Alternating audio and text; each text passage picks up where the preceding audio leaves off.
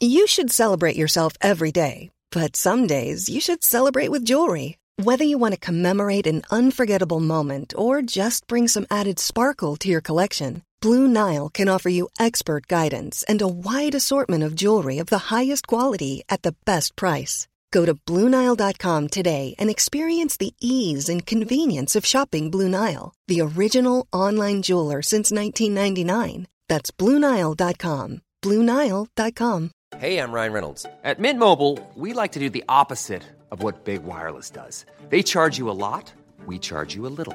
So naturally, when they announced they'd be raising their prices due to inflation, we decided to deflate our prices due to not hating you. That's right. We're cutting the price of Mint Unlimited from $30 a month to just $15 a month. Give it a try at mintmobile.com/switch. $45 up front for 3 months plus taxes and fees. Promo rate for new customers for limited time. Unlimited more than 40 gigabytes per month. Slows full terms at mintmobile.com. This is it. The time has come. Saturday night's all right for fighting. Push him down. Get in the ring and go the distance with Fight Night with Adam Catterall and Gareth A. Davies. You're better than that. On TalkSport.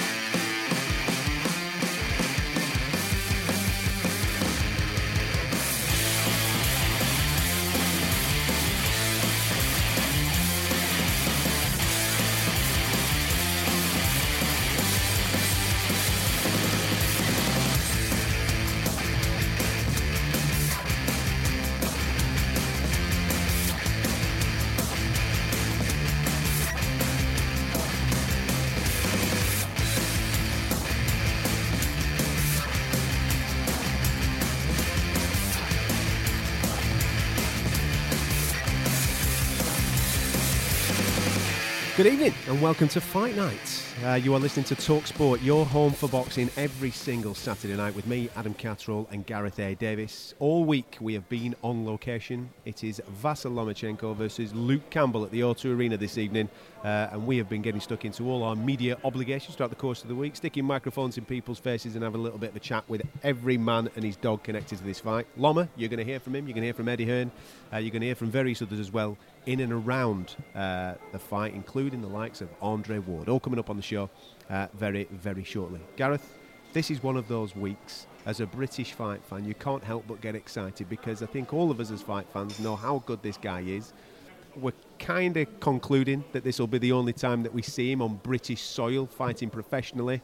So they'll be coming out in force to cheer him at the O2 Arena. As we've seen during fight week, I've never seen an away fighter get such a reception at an open workout this week. Yeah, it's fascinating, isn't it? Well, we may, if Luke Campbell wins, of course, so we mustn't rule him out, but we'll go through all of that through the show and the ins and outs and the chances of slim and none and slim just left town and all those kind of things that we're used to hearing in boxing, or we did at one time from the likes of Don King.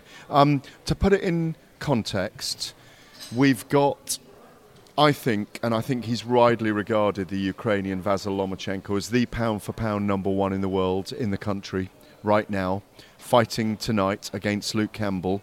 They're both Olympic gold medalists from London 2012, which gives it that extra zing. Lomachenko's fighting physically 2 weight divisions above his natural weight, and there's weight divisions for a reason, as we say, so that's what makes him special. He's a man with an incredible amateur record, 400 fights, 1 loss. He's an acrobat, he's a juggler, he's an athlete, he's a fighter. He works you out, and he hurts you, and he stops you. That's what he's about. But it's all done with a nice smile and an apology afterwards. If you put in context how good he is, this is the visit, as you rightly say, of a guy that inhabits the same sphere, technically as a boxer, as Muhammad Ali did when he came here in 63 and 66 to fight Henry Cooper, as Errol Spence and Terence Crawford we've seen fight in this country, as a list of the greats, Marvin Hagler. He inhabits that entire Alexander Usyk last year against Tony Bellew. There is a long line of great fighters that have come here, and he belongs in the very, very highest level of all those fighters. Talk about his achievements so far in the professional ranks. You mentioned his amateur pedigree there, 396 wins, 1 loss. He went back and avenged that loss on a couple of occasions. But for a man that has only had early teens when it comes to fights. I think this is his 14th professional bout this evening. For him to be a 3-weight world champion, for him to have the equal record when it comes to the amount of professional fights that you have before you become a world champion, that being 3. He could have done it in his second fight, but he ended up getting a split decision loss against Orlando Salido. Those type of achievements are once-in-a-generation type of achievements, aren't they? To have 14 fights and to be a 3-weight world champion already, as you mentioned. He is fighting above his weight category, but he's already a world champion. He's the unified champion going into this fight tonight. I know there's another belt on the line, the WBC belt, to make it a 3-way unification this evening. But those type of achievements are absolutely crazy. Well, they're very unusual. And, in our time, in our lifetimes in boxing, we've seen some amazing, events. If we count Muhammad Ali and Joe Frazier and Joe Foreman and Larry Holmes in the heavyweight division being in that era, and Mike Tyson, these people with a massive impact on the sports world and societally even bigger way. No one really has been able to match what he's done in terms of his achievements. You can argue that it's easier to win a world title today. You can argue that he's with the octogenarian promoter Bob Arum, who's a past master of creating the right opportunities for the right people at the right time. He's been doing it nearly 60 years. And of course jumped on being Muhammad Ali's promoter a long time ago and took Manny Pacquiao through 8 weight divisions as a world champion. Those are the kind of staggering things that I think Lomachenko bears comparison to. I think the reason why he's been so successful is that the relationship he has with his father. I did an interview with him earlier in the week, and he was saying that they are father and son. They don't have agreements all the time, but they have such an understanding. They gel so well. They know how to segment the different relationships, a father, son, trainer, mentor. And what's happened over time, he described himself, he said he took a Japanese expression when I did an interview with him, and it was in the Telegraph on Friday, and it was an interview about in which he said, my dad, I'm like a bonsai tree. My dad grew me from small, and he just made me grow and grow and grow. And I think his amateur pedigree, the dedication to the task, the fact he's from Odessa and there was nothing going on there. He grew up at the end of Soviet Russia, where people were still made of steel, like from where you're from. No, a couple of generations ago, these were people that played, that were in coal mines, steelworks, and then play rugby on a Wednesday afternoon and on a Wednesday night and trained 4 days a week and played rugby, played football.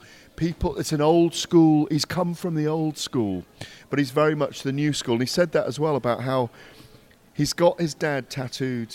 He said, my dad doesn't believe in tattoos, but I'm the new school, he's the old school, but I wanted the old school tattooed on me as respect to my dad.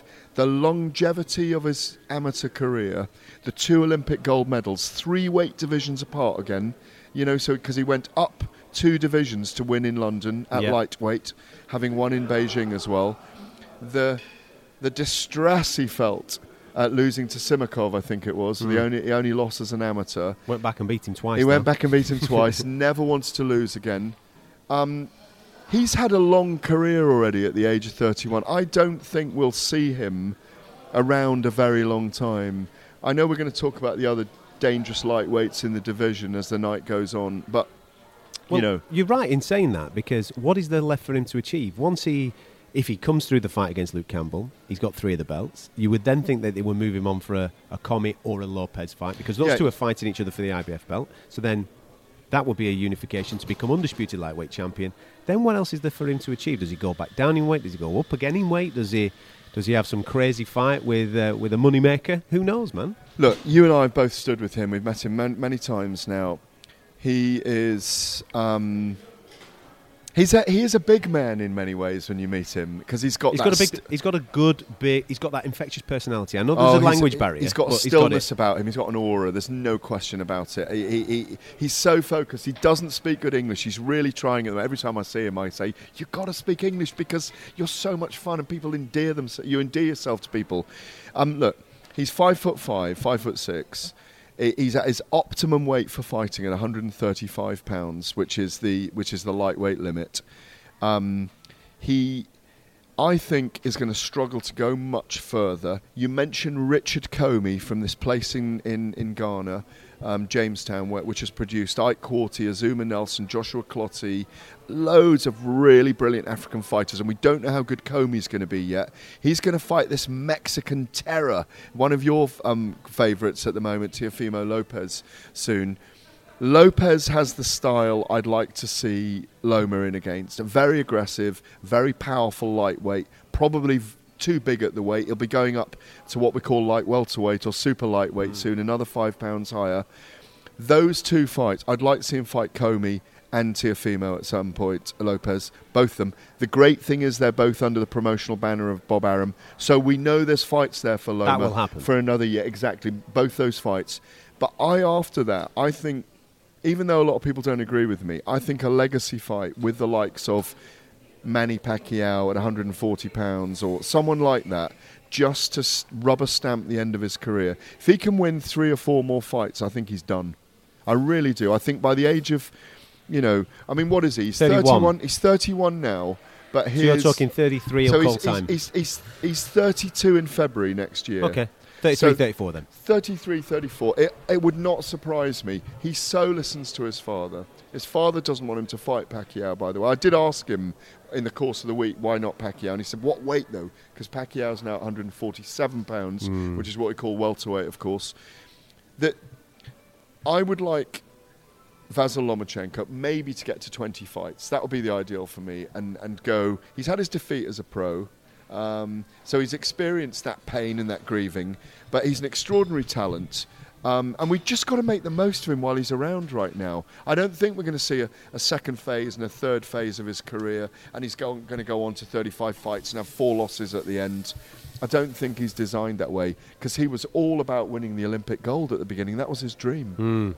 And he did it twice, and now obviously he has an opportunity to unify this lightweight division even further tonight against Luke Campbell. We've spent the first 10 minutes of the show speaking about one man. There is another guy in this fight tonight who is an Olympic gold medalist, and you've kind of got to feel a little bit for Luke, because he's the home fighter, he's on home soil, he's got an opportunity to become a unified lightweight champion this evening, but the bandwagon has all been Lomachenko this week. Do you think that might get his back up a little bit, and we might get to see a different type of Luke Campbell coming into the fight? Well, you and I know we've spoken to Eddie Hearn already tonight, and we're going to hear from him later, as you say, and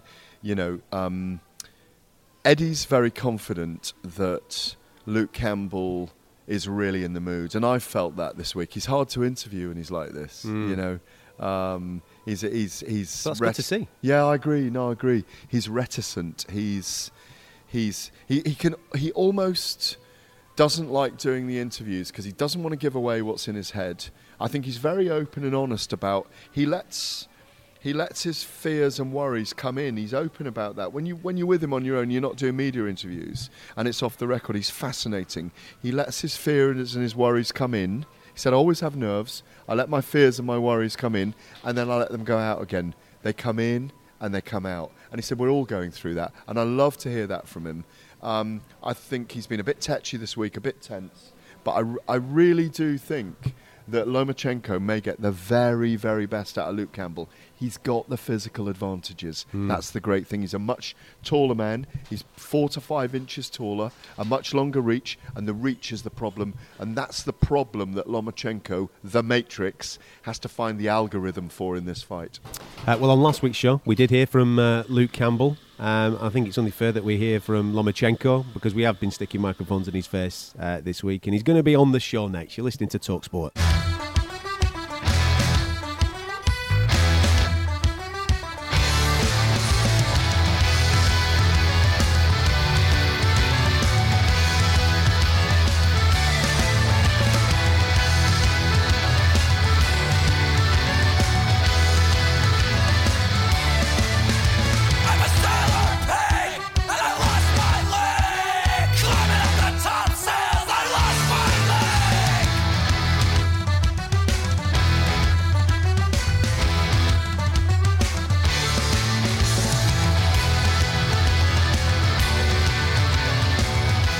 You listen to Fight Night on TalkSport. This week's show a little bit different as we build up towards Vasyl Lomachenko taking on Luke Campbell to unify the lightweight division. Those ring walks are moments away at the O2 Arena.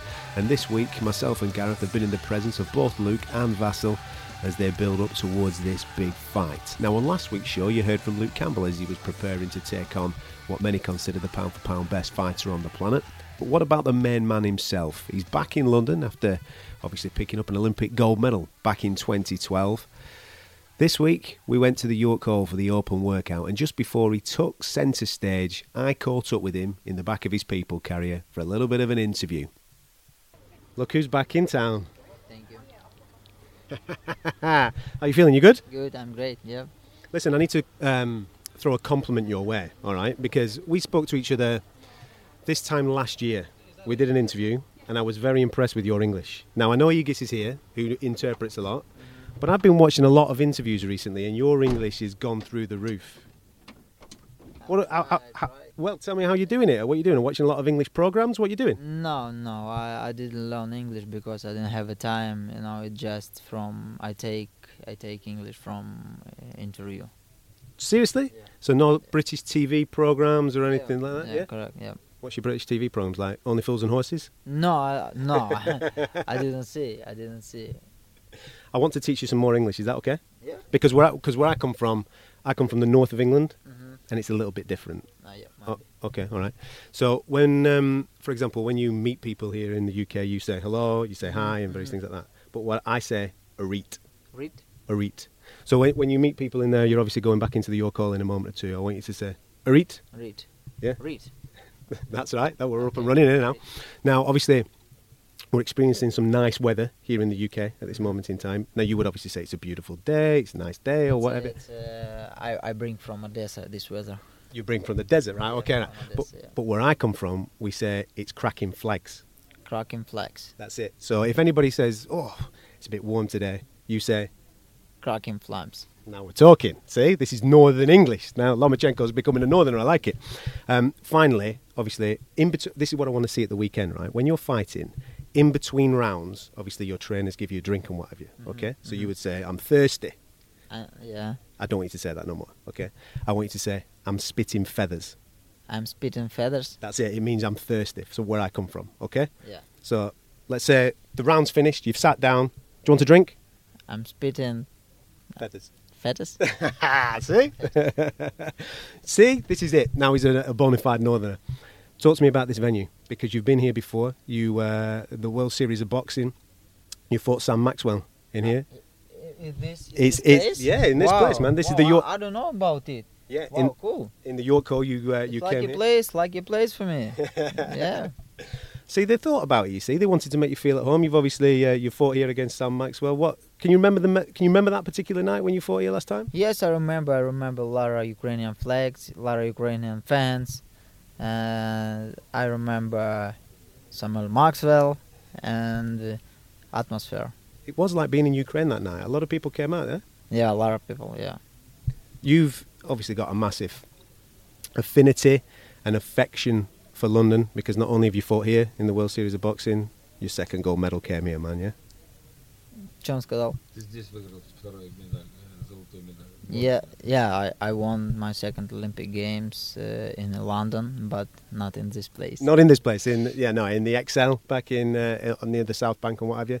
Have you managed to, obviously this week, go to places that you visited when you were here for the Olympic Games or not? No, I don't have a time. No.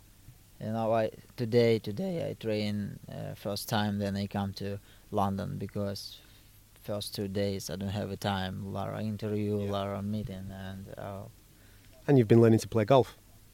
I like it. It's very interesting. I think before it's very easy, but then I try it. It's not easy. It's really not easy. Well, I've seen you do this. I've seen you do gymnastics. I've seen you play football. Now golf. Is this maybe when you finish boxing, are you going to go and maybe do a professional career in golf? No. I love my hobby. My hobby is fishing, hunting, and I love drifting and drifting car. So I have enough hobby. I noticed that you're back fishing because you had a little period of time where you stopped, yeah? Yeah. And then, what was it, 2009, 2010, you decided to... 2010 I come back. Yeah, I start fishing again. But you take it seriously, you do proper professional... Yes, I like and I start serious. 2 months ago I fishing with one guy from Ukrainian team, professional team, and he teach me, explain me what I need to do, how can I do to prepare for fishing, and it was very interesting, and I learned a lot. What's the biggest fish you've caught? My biggest fish, it was 14 kilos. No. Yeah. 14, правильно? 14. 1,4. Нет, 17 Тёма. 1,4. 14. Serious? Yeah. You put it back? Yeah, of course. Yeah, of course. Wow, man. 14 kilo fish. Yeah. Let's talk boxing, because obviously the preparation for this. Firstly, how's the injuries? Because you damaged your hand against Crawler, you damaged your shoulder against Linares. How are you? I'm healthy 100%, and I'm ready. Ready to rock and roll Yeah. at the weekend. Going into this fight at the weekend, you've obviously seen your friend Alexander fight here in the UK. The atmosphere is something special. I saw you obviously at Anthony Joshua's Wembley fight. I remember you looking round and thinking, I want a piece of this. Yeah, of course. It's 80,000 people, 80,000 boxing fans. It's unbelievable. It's like I said, British fans. It's special fans because they understand boxing, and I respect it. Does it surprise you how much love there is for you here in the UK? Yeah, of course I'm surprised. Because in the United States, not the same situation. That's why I'm surprised. And with fighting obviously on this time zone, has it been nice to be able to train back in the Ukraine rather than over in California? Что он спросил, Агис? I'm sorry. This camp training in the Ukraine rather than over in America, has it been nice to be back home training? Oh yeah, of course. It's more comfortable for me because it's my native town, it was my native language, it was my native atmosphere, and of course for me it's more comfortable. 2 more questions. Obviously at the weekend, what strengths do you see in Luke Campbell? I think it will be a chess match. He is a smart boxer. He has a very boxing high IQ, and it will be a very technical fight. Now, obviously, you believe you will win, and then after that, hopefully, we get an opportunity to unify and go for an undisputed championship against either a Teofimo Lopez or a Richard Comey. If you manage that, then what for Vasyl Lomachenko? Do you stay at this weight? Do you go down? Do you go up? What do you do? I don't know, but I think I go down 130 because 130 it's more comfortable for me. It's my weight class. That's what I want to hear. I want to hear Gervonta Davis. That's what I want to hear. Yes, absolutely. Tell him. Gervonta, we're coming. Hey, Gervonta, I come back 130. Wait for me. Do you want a drink? No, thank you. Oh, I thought you were going to say I'm spitting feathers. That's what we were talking before, man. Sorry, I'm a boxer. I don't remember how it's in North English. 3-weight world champion Vasily Lomachenko. Vasily, welcome. We know that having boxed all over the world as an amateur to fight in the UK as a professional was always very important to you. I don't want to talk too much. See you in August 31st, okay? Vasily High Tech Lomachenko! Right in the center of the ring, and Gonzalez goes down! Lomachenko scores the knockdown! Burrows up that left hand before firing it off, and a knockdown scored with a sweeping punch from Vasily. That is definitively the end of the fight. And Vasyl Lomachenko proves his utter class. I do this for my history. I won't be a history. It's an opportunity for Luke Campbell just to tear up the script completely. Exciting. That's the first word that comes to mind. Yeah, what a great opportunity. Fighting the pound for pound number 1. From Hull, Yorkshire, England, Gulen, Luke Campbell.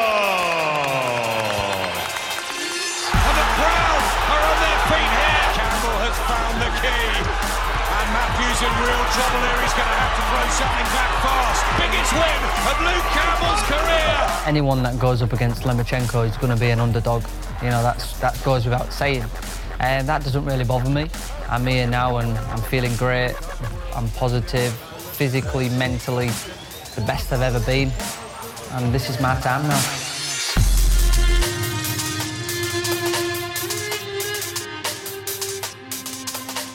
This is Fight Night on Talk Sports. I'm Adam Catterall.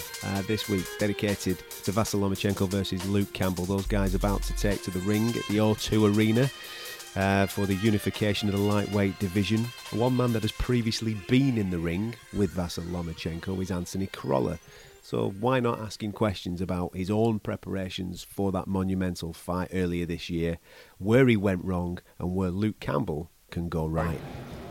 All right, Mr. Anthony Crolla, you're obviously on the TV all this week and I'm sure you've been asked a million questions. How'd you beat a man like Vasyl Lomachenko? I say I'm not sure I'm the man to ask, but listen, I'm like anyone else. I mean, I know we had the Salido fight where he did lose, but I mean, I think there's a little bit of help bending the rules and a bit extra.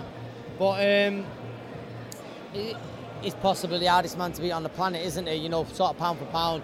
Number 1 or 2 for sure. Talk to me about watching him on tape compared to being in the ring with him. Totally different? Very, very different. Very different. I watched a lot of the Pedraza fight and I thought Pedraza done very well. I say this all the time. Pedraza, for some reason, is remembered most for the Gervonta Davis fight, where I think he was a bit weak at the weight. He's a class fighter, Olympian, few-time world champion. He had success, not to the point where you ever thought there was going to be an upset, but he had success. And I thought, see what he done, try and capitalise that on that. He tried to mimic a lot, didn't he? Yes, yeah. In those early rounds. I wouldn't say I was certainly trying to mimic, but I thought I'll keep distance and then I'll try and get Lomachenko to overcommit a bit, and then I'll look to sort of stand there with him, exchange a little bit with him. But it certainly didn't go like that. It was getting in there with him. He's constantly got you under pressure. And I remember the Tony Bell-Usyk fight, and a bit of a comparison because Usyk is almost like a cruiserweight at the time, Lomachenko went. I remember Tony Bellew trained so hard in the shape of his life for that fight. I think he remembers saying it tires you, they constantly got you under pressure. Thinking makes you tired, and that's what you're doing there. You're constantly thinking, feeling under pressure. And is it one of those where the way that they move in the ring, they might not be throwing a lot, but the way they're moving in the ring, you're constantly trying to second guess everything. Balanced, and you're trying to sort of go with them a little bit, and it's so tough. I'm blue in the face from saying this so often about Lomachenko and Usyk and Spence and Crawford's counter-punching aggressive southpaws. Yes. And that's the difficulty, isn't it? Sure, you know, because you've experienced it. Yes. And it was horrible. It was horrible for you because you wanted to go out on your shield at the end. Of course. And you couldn't get there. So I thought, that was it. I couldn't even go out on my shield like you just said there. I felt right. If I'm gonna go out giving absolutely everything. Caught me up top, the shot you don't see coming. The shot you don't see coming is always one that puts you over, and that's what happened with me. How does Luke approach this at the weekend? Because he is a southpaw himself, isn't he? Southpaw, bigger height and reach advantage than what I had. One of our great amateurs that we've produced.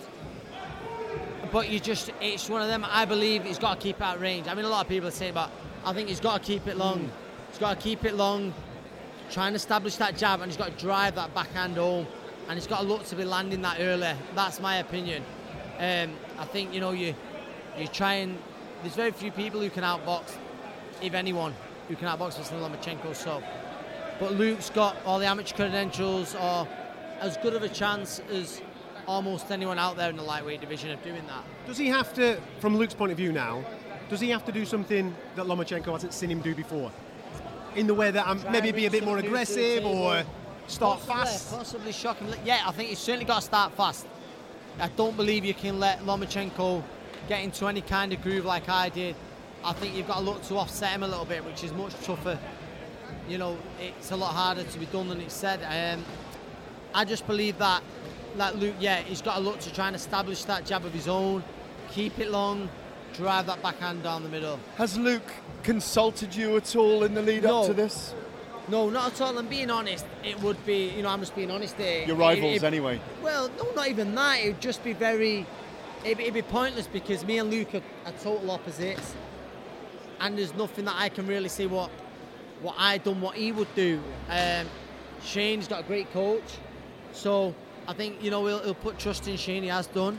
He mentioned something about he's not watched one of his fights for this camp, So, no, I think that can't be sensible, can it? I mean, listen, I don't agree with it, but it's whatever the fighter feels comfortable with. Yeah. whatever the fight feels comfortable with, I go with. And if Luke puts full trust in Shane, I mean, everyone puts full trust in the trainer almost, but puts full trust in Shane, then he will, that's how he's going to go in there, confident, believing. That's what he's going to do. You know what worries me? When Campbell and Lomachenko had their press conference, Anthony, a few weeks ago in London, Alexander Usyk was there on the day as well. And I remember chatting to Usyk, and he said, I did 6 rounds sparring with that little beggar. And he said, and he cracked me really hard in the ribs, and he really hurt me. That's a 200-pound fighter, remember? Yes. And he was about 210 at the time. Yes. And he said he went after him then. Yeah. And Usyk also reckons that Loma could go with a heavyweight. And then I spoke to Loma with Dave Alorca a little while back, and Loma said he reckons he could do about 6 rounds with Wilder before Wilder got to him. He's mad, isn't he? He's mad. He's mad. He might be able to. He might be able to. Honestly. You mentioned it there, you said about it. I remember being in there with him, and that was one thing that surprised me, actually, was the power that he had. He hit a lot harder than he expected. Listen, Rigondeaux felt it, Walters felt it. These are some of the toughest guys you've ever seen. And he's got freakish power. Yeah, because the timing, the precision, the accuracy, the acuity, where he's touching you, it's all of that, isn't it? Yes, all of them. And what he'll like to do, he'll touch hard, touch hard. He'll vary it. He'll vary the power as well. So it's very hard to get used to that, to anticipate. When there's 150 crawler bakery and coffee shops around the world, the global enterprise, and you're sitting there with the great-grandchildren, you'll go, that bloke they all talk about? Yes. I fought him in Los Angeles. I hope so, mate. I hope so. Well, just quickly, before you called time on this wonderful boxing career and move into the coffee shop business. I'm always pushing it, that's all. The last time we spoke, you confirmed that there will definitely be one last dance. Yes, there's going to be one last dance. And since that, Tommy Coyle's been a little bit vocal. Do you fancy it or what? Yeah, honestly, genuinely, I knew nothing about it. I like Tommy, a lot of respect for him, nice guy. But I genuinely know nothing about, no fight's been talked about, only what Tommy's put on Twitter. But I was away. He put something, I was away. And then he put some a bit later on, and I was away again. So I'm not really even. But I think in November, I'm hoping to fight. Yeah. Not Campbell then.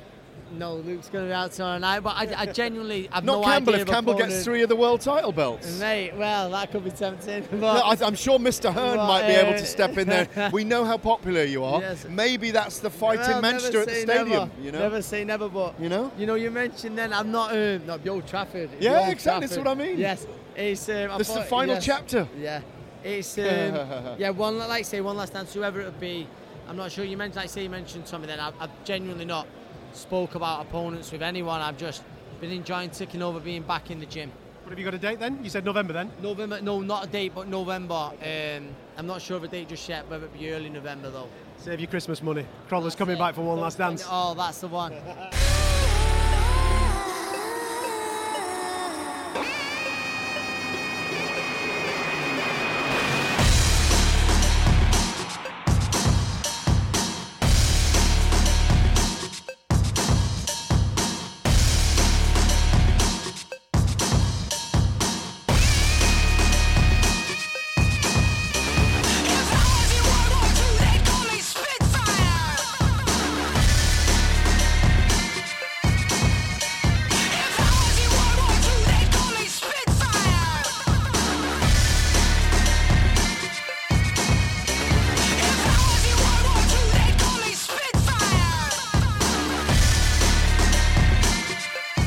To Fight Night, we're on a little bit of location this week. It's Lomachenko Campbell Fight Week. We're it's one of the fighters' hotels. This is where they're hosting the majority of the press conferences throughout the course of the day. And one young lady that very kindly has come to join us on the show is Savannah Marshall. First of all, how are you? You well? Yeah, I'm really, really well. I'm fit. I'm on weight. I'm ready to rock and roll.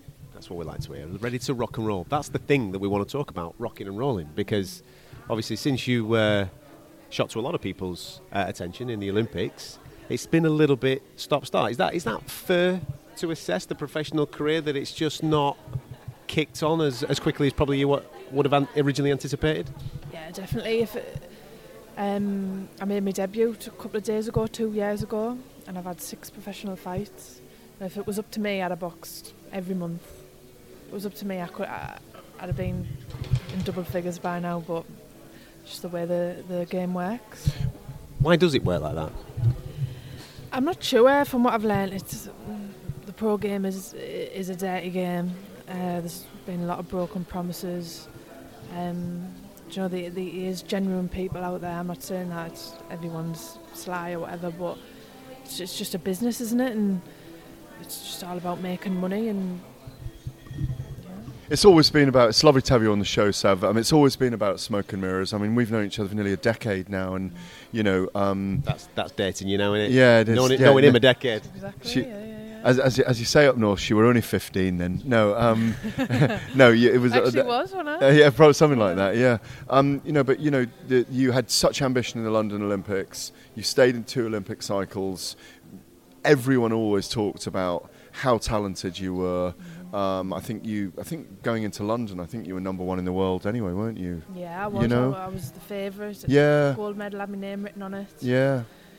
I was the number 1 seed. I got a bye. Only had to win 1 fight to get a bronze, and just bottled it, didn't I? But you were still that incredibly diffident, and I mean by that shy girl who'd walked into a gym, the only girl in the gym at the age of 11 in Hartlepool, you know.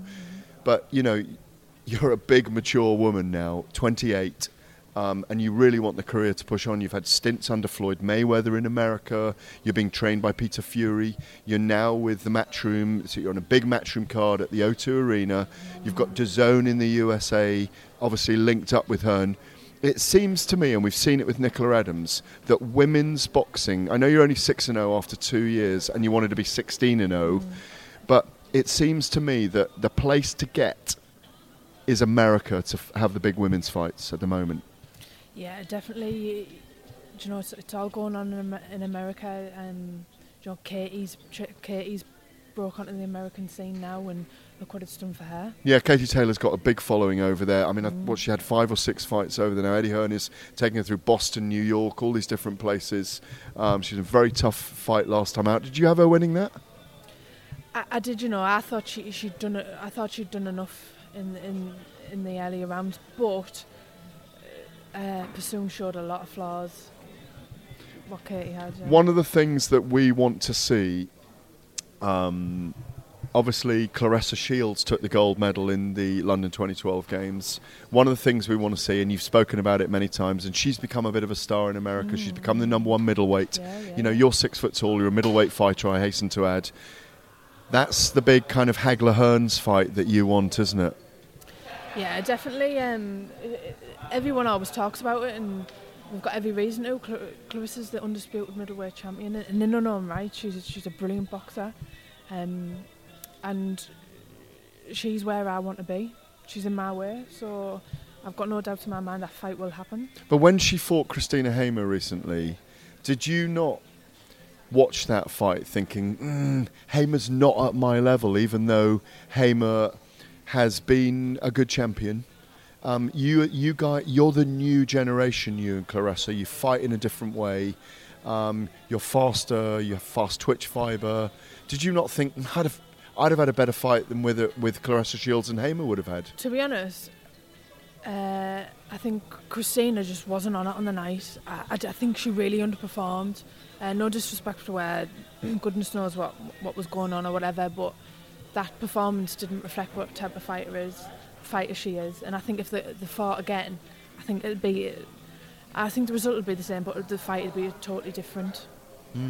What's the conversations like at this moment in time for you? Because as Gareth pointed out, you were with Mayweather, you've been with various different promoters and what have you. Is the conversations now a little bit more positive, where they want to get you active, they want to get you out and about, because there's an awful lot of cards that you could actually get on? Yeah, exactly. So going forward, I wanted to move over to Matchroom because of the dates and because of the cards they've got. They have a show nearly every week, whereas where I've boxed on Channel 5 previous, it was like you had a fight and then you're waiting months and months for a date. And even though the numbers were good when you did fight, I mean, they get 750 to 1 million viewers, but it's the regularity, isn't it? You know, it's my career. Like, I do this full time. You don't fight, you don't get paid. Do you know what I mean? So, and I'm 28 now, and I'm at that point where I want a family, and you know, I've boxed since I was 11-year-old, so I want other things out of life. So I don't want to be waiting around for another 5 years thinking, oh, is it going to happen? Am I going to get out next month? Am I going to have another 4 fights this year? So the reason the move for the Matchroom was I need to be active, and I want to be active. Do you know what? I'm feeling your hands moving. I'm feeling an Eminem rap song coming on with all those lines just there. Let's do it with your hands. Yeah, but I'm feeling it coming out, you know.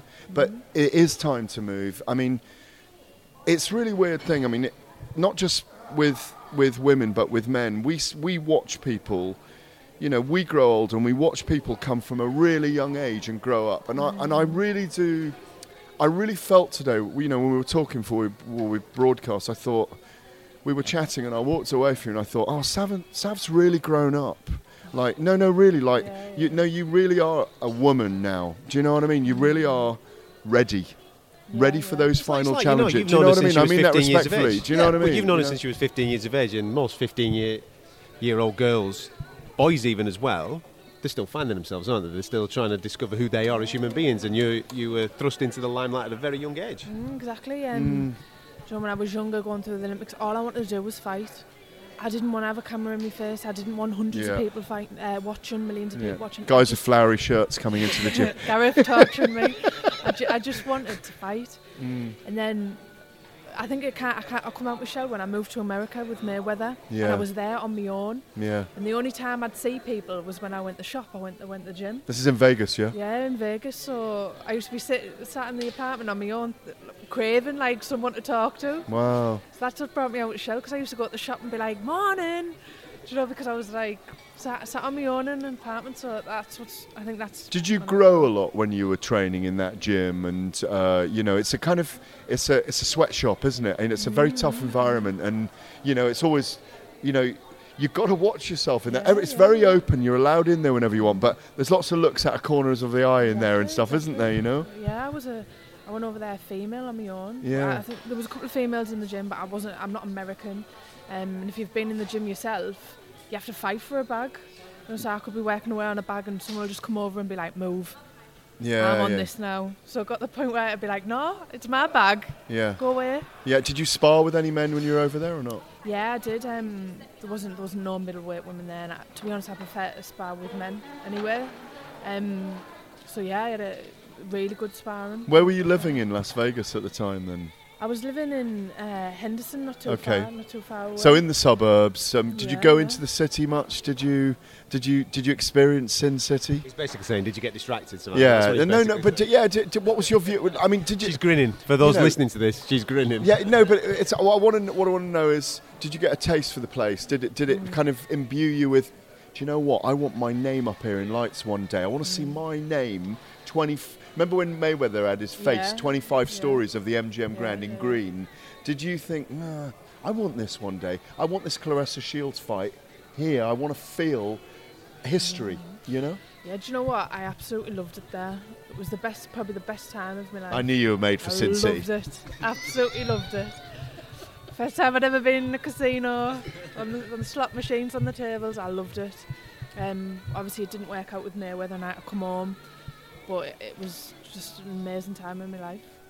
But once you've been and tasted it, you most certainly want to go back. And hopefully now, working with Matchroom and Matchroom USA, there might be an opportunity for that to happen. Because with all due respect to those champions, you just mentioned Claressa, we mentioned Katie earlier on, they're going to need fights.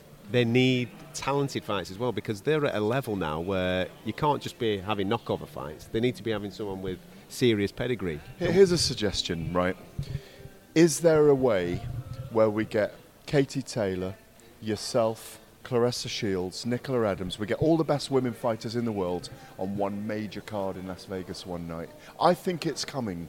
You know, the hashtag #MeToo movement, the women's World Cups in football and cricket in this country. There's a growth. Well, we had progression recently, didn't we? Where was it Claressa that was headlining the HBO card, one of the HBO cards? Yeah, it was the first time. Yeah, you know, but also women's MMA as well in UFC and Bellator, and there's definitely, a love and respect for the female fighter. You can be, you got your hair in cornrows, you got makeup on today, you're an attractive woman, you can be that, but be a fighter and be tough, and it's totally accepted today, and have muscles. Do you know what I mean? But it's kind of admired now, by other women and by men, and that's where the world's changed in the time you've come through as well. Yeah, it really has. When do you ever see a card that hasn't got a female on now? Yeah, so it's definitely moving in the right direction. Vegas, that's what we want next, isn't it?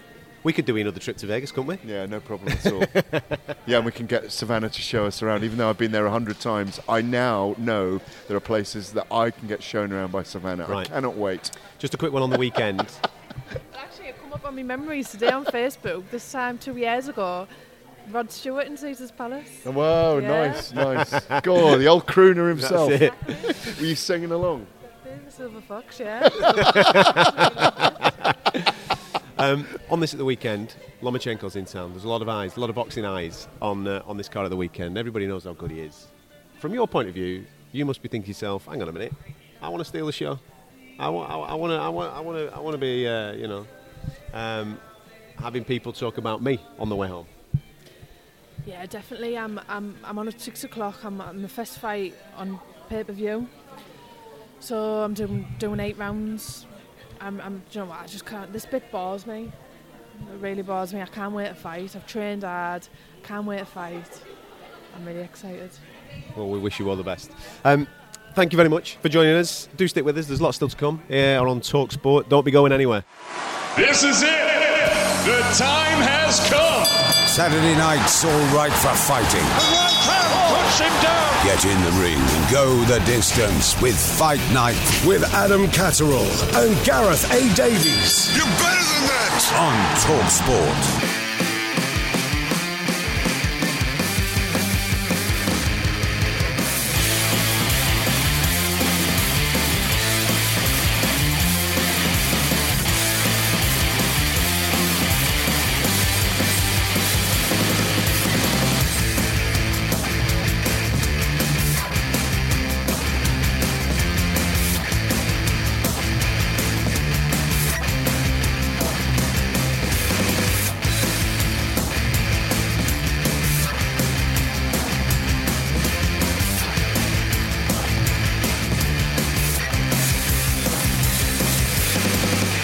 To Fight Night on TalkSport. I'm Adam Catterall, Gareth A. Davis alongside me. It is Lomachenko-Campbell, the fight week. We've been on location all this week, speaking to the who's who of the boxing world. And if you've only just joined the show, you've missed Vasyl Lomachenko.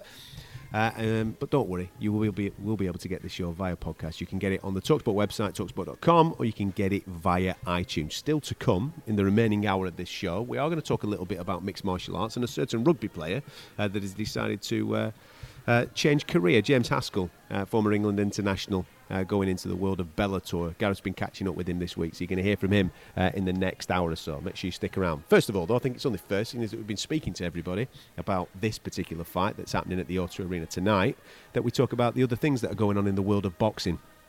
And since we were last together chatting, Triple G has announced that he is going to start working with Eddie Hearn and Matchroom USA. He's obviously already signed to the TV platform that Eddie's got big connections with, DAZN, the streaming platform over in the United States of America. We know full well that he's going to be fighting for the vacant IBF middleweight championship against Derevianchenko. And then there's 2 fights there that he is supposed to be working with Eddie, which leaves it all up in the air as to who he will fight. Now, we heard from Eddie earlier on when we put this question to him, with him now working with Triple G, with him now working with Billy Joe Saunders, surely now there's no politics that can get in the way of making that fight. And for me, I would absolutely love to see that for Billy Joe Saunders, because he needs to kick on. He needs proper opponents now, doesn't he?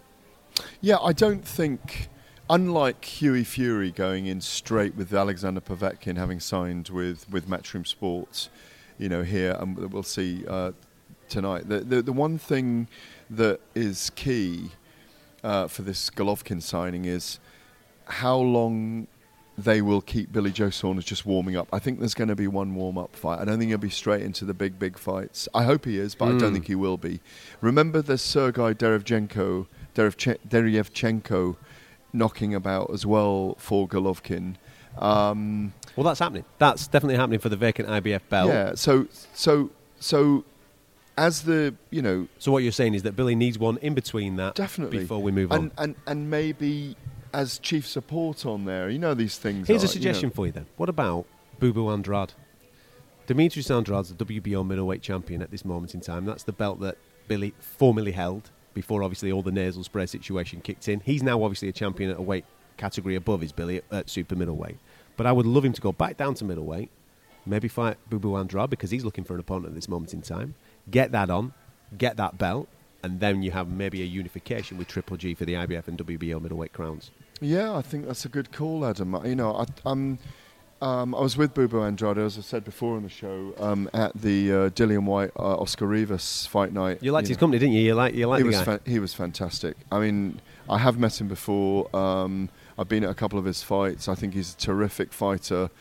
I think they've got a really weird style for each other. Yeah. He's a big puncher and he throws awkward punches and he's an awkward mover. I think it's an odd fight to watch, actually. It could be a very weird fight. Yeah.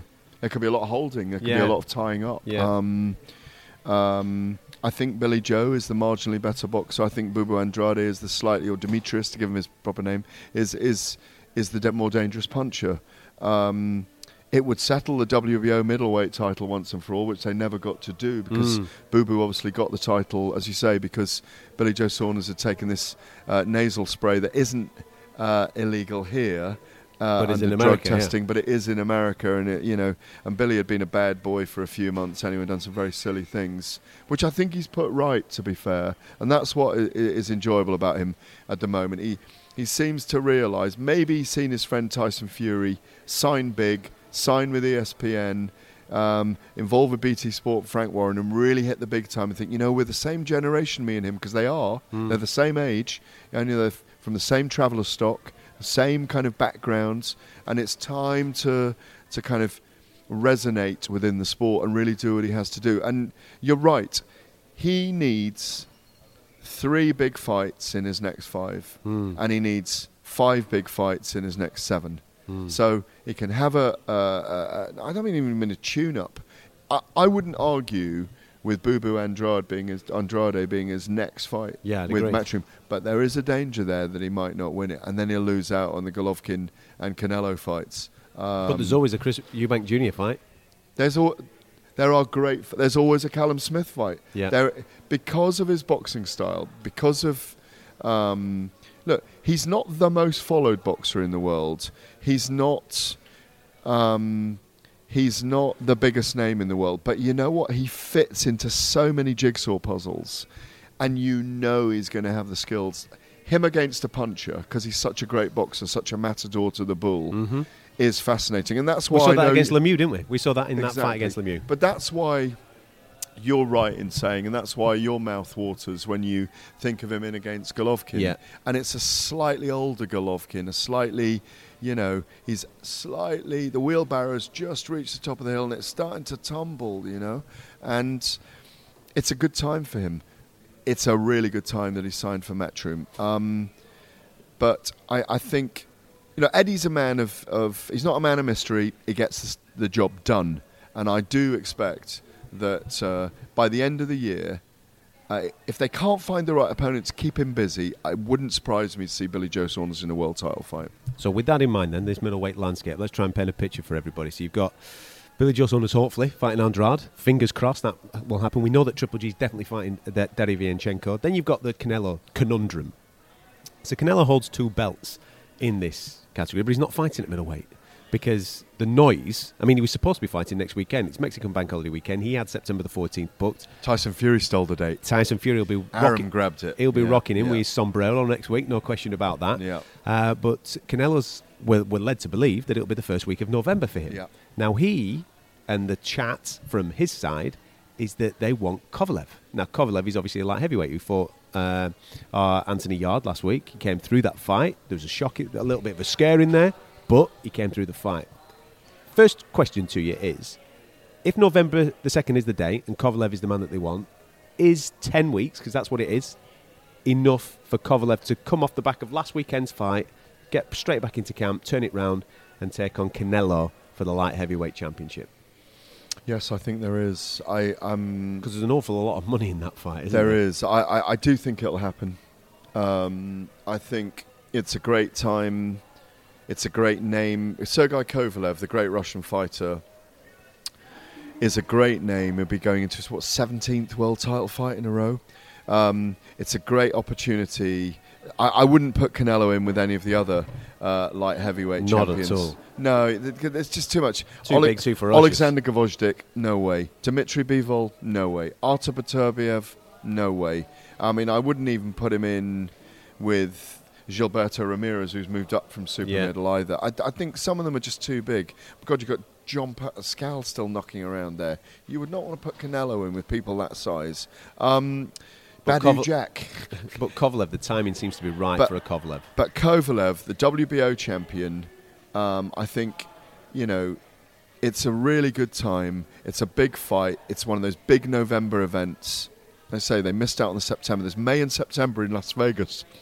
Always enormous events. I think it will happen, and I think it'll be Kovalev's last fight.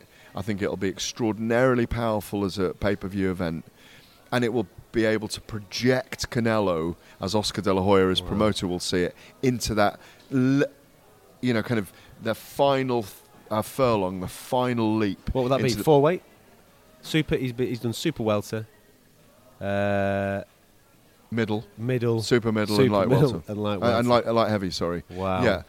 So basically from 154 pounds to 175 pounds. He's the king. But he's got that. He's got that terseness about his body. You only need to look at Canelo. Even when he was younger, he's always been 5'11", but he's always had a thick neck and a big head. But what I mean by that is, you look at wrestler builds, you look at hench people, you look at power athletes. They always have a thick neck and a big head, and it's because they're built that way, genetically, physiologically. And I think, but this is the limit. I mean, he doesn't have what Roy Jones Jr. had to go from middleweight to heavyweight. When people do these things, it is about picking the opponent. Yes. If you pick the hardest, greatest person at light heavyweight against the hardest, greatest person at middleweight, very rarely is the middleweight going to win. Yeah. I think Canelo is naturally a middleweight. Yeah. He can still make middleweight. And I think we'll see him fight at middleweight again. But I think, as you say, we're trying to paint the picture of how the middleweight division stacks up.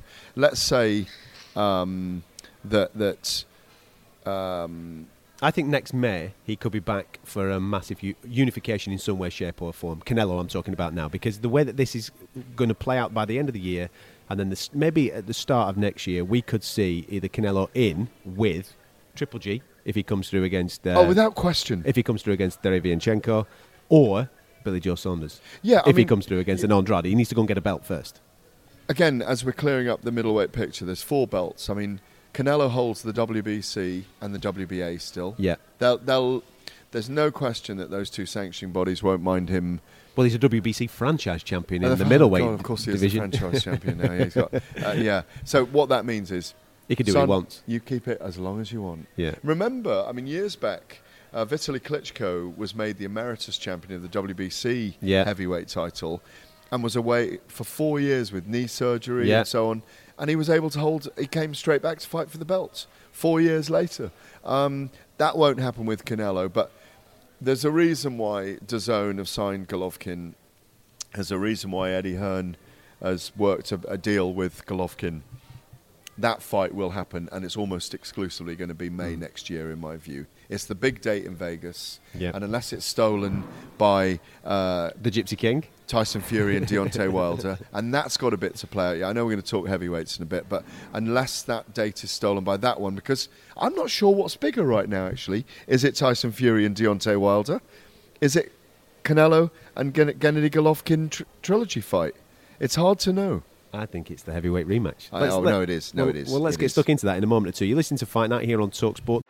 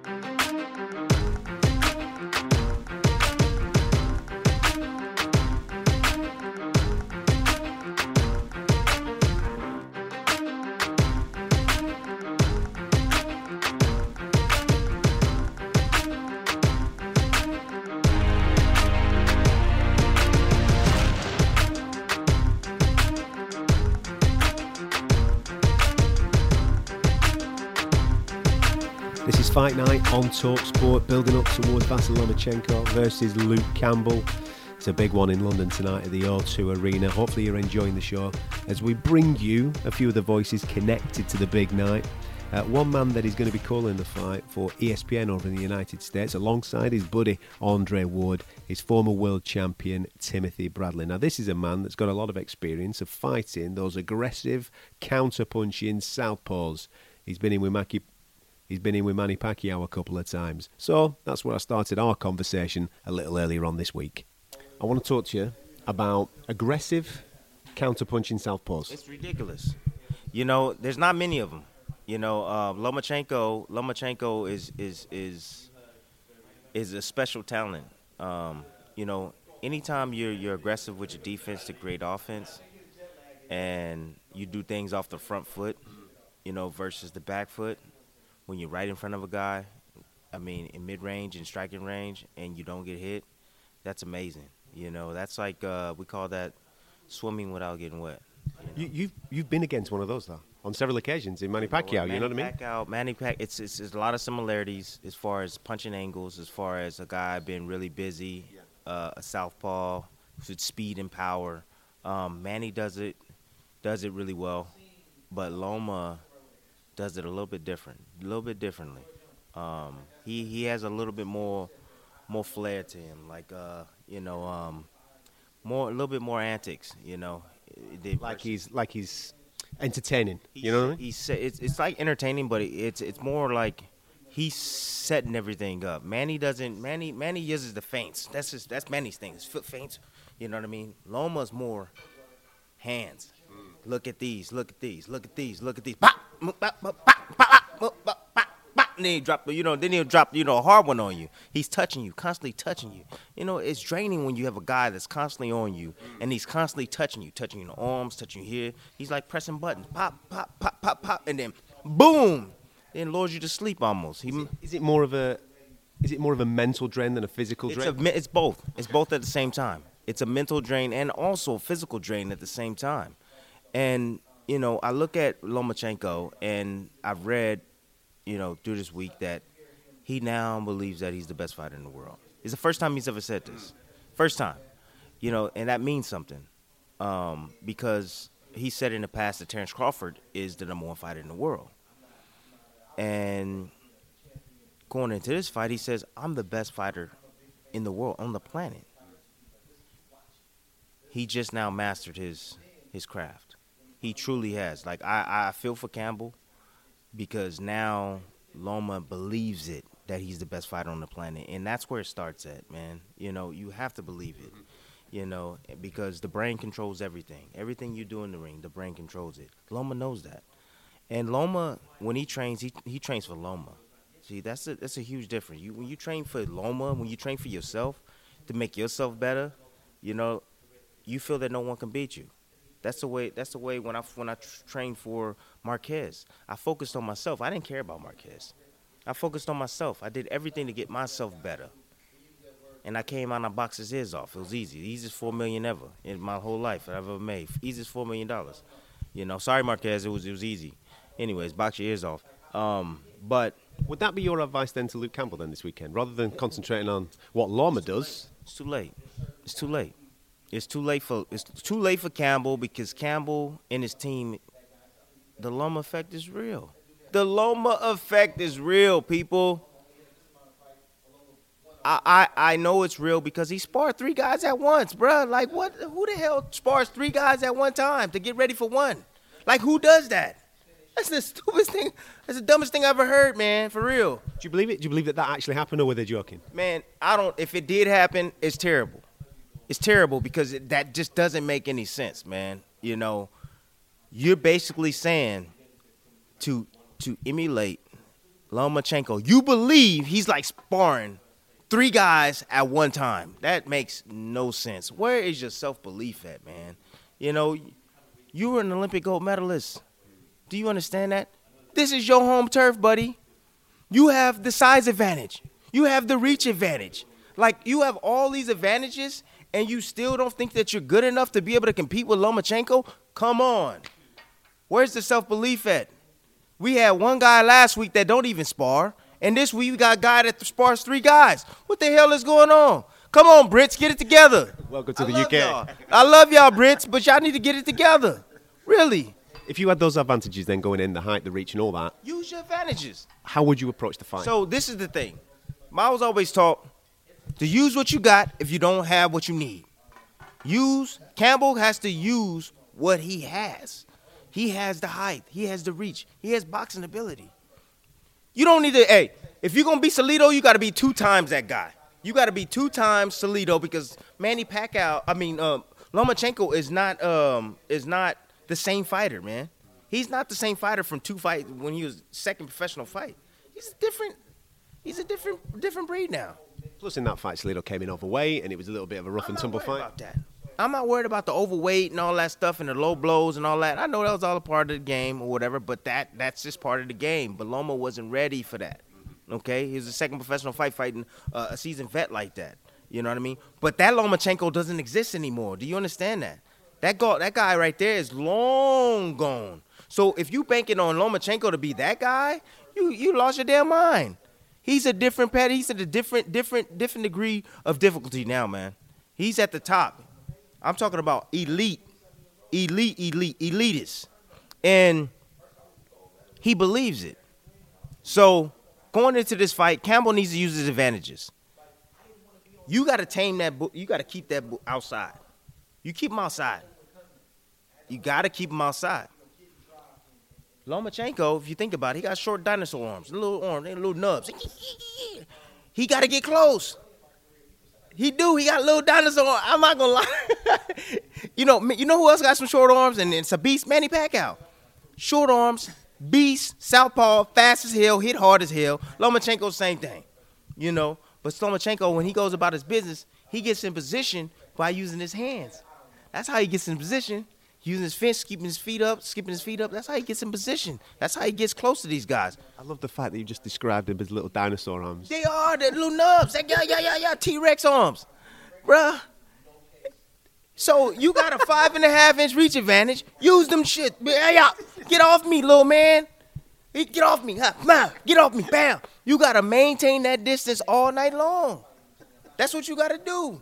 So you sparring 3 dudes at once. You can get behind whooped in sparring if you sparring 3 dudes at once.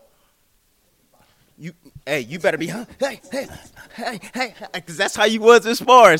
Hey, get off me. That's how you was in sparring, right? So have you ever thought about doing stand-up?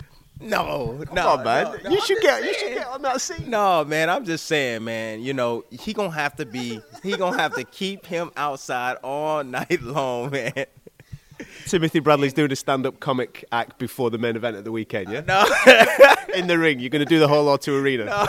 No, I'm not going to do that. But if he can do that, and he needs to realize that if he can't hit the damn head, hit the body. Okay? Hit the body. With his T-Rex arms. Yeah, he got to hit the body. That's what Campbell's going to have to do. He's going to have to hit the body. Straight up, because Loma can be a little difficult, hitting him to the head. And fighters get frustrated when they can't hit a guy. They get frustrated. So change your attention from the head. Forget the head. Hit the body. Kill that body. Pop, pop, pop, pop, pop, pop. Change your attention downstairs, and he'll have some success. But he has to maintain that distance. Don't let Lomachenko with the T-Rex arms get in close on him, and it's a wrap. It's a wrap. It's a wrap. Can't let him get close.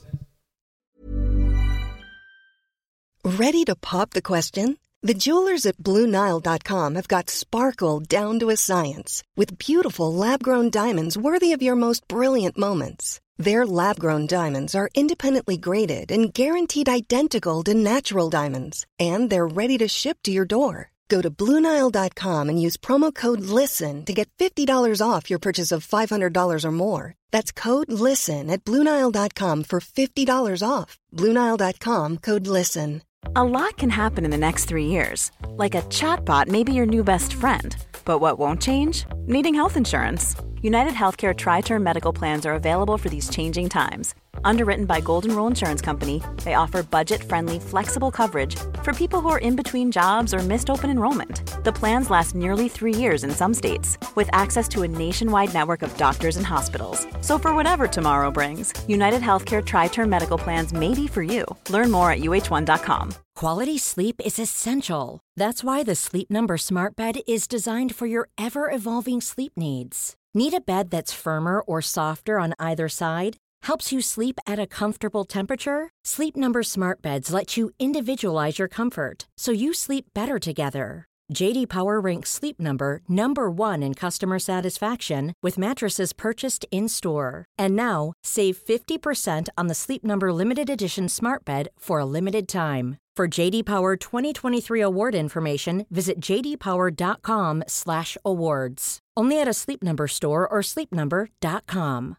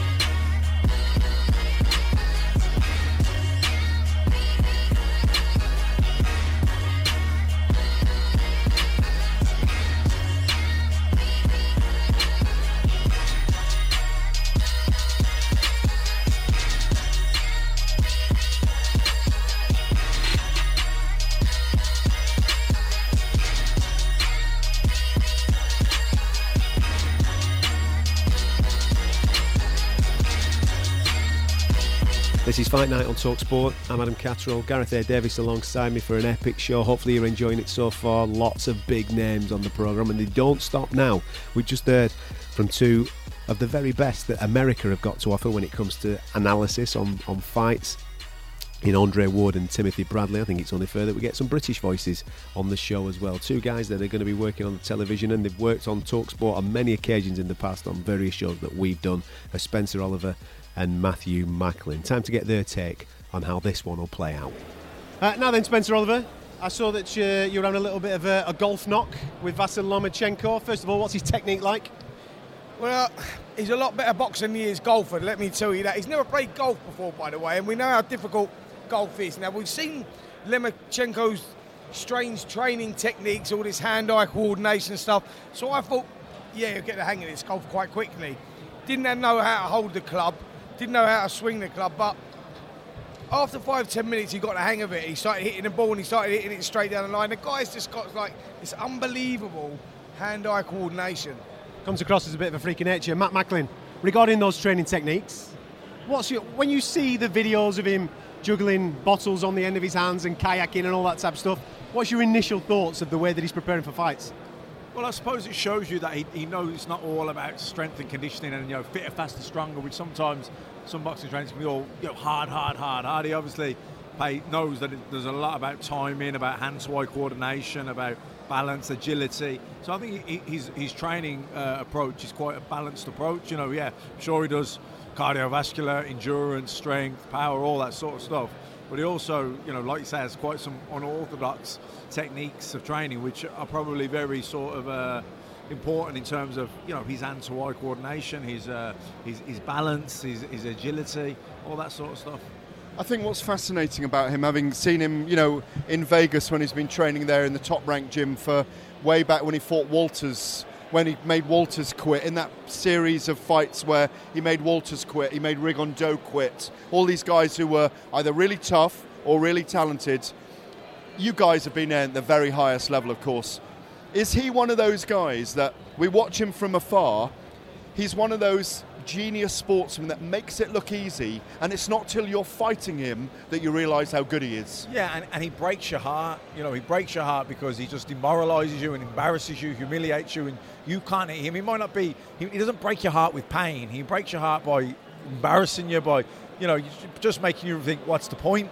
You know, you can't hit him, you can't have any success. You're getting the head pinged off you. You can't see him. He's round the back here. He's hitting you, and you just think, I'm just out my depth. To boot, he's not the biggest man in the world. I mean, he's the same size as you, isn't he, Spence? He's actually a little bit smaller than me, and his frame's very small as well. Now, when you put so the you both were saying guys, you could have taken him, yeah? Oh, absolutely. I mean, that's another story. But when you put, he's a solid little. Yeah, he is. He is. But the compactness of him is amazing as well. You know, when you put both guys together, so you saw Campbell when he got in the ring at the Dillian White Oscar Rivas fight, you saw Campbell and him together. We done that. We judged that book by its cover when we saw Joshua Ruiz, and you see them together and you think they cannot even be the same weight.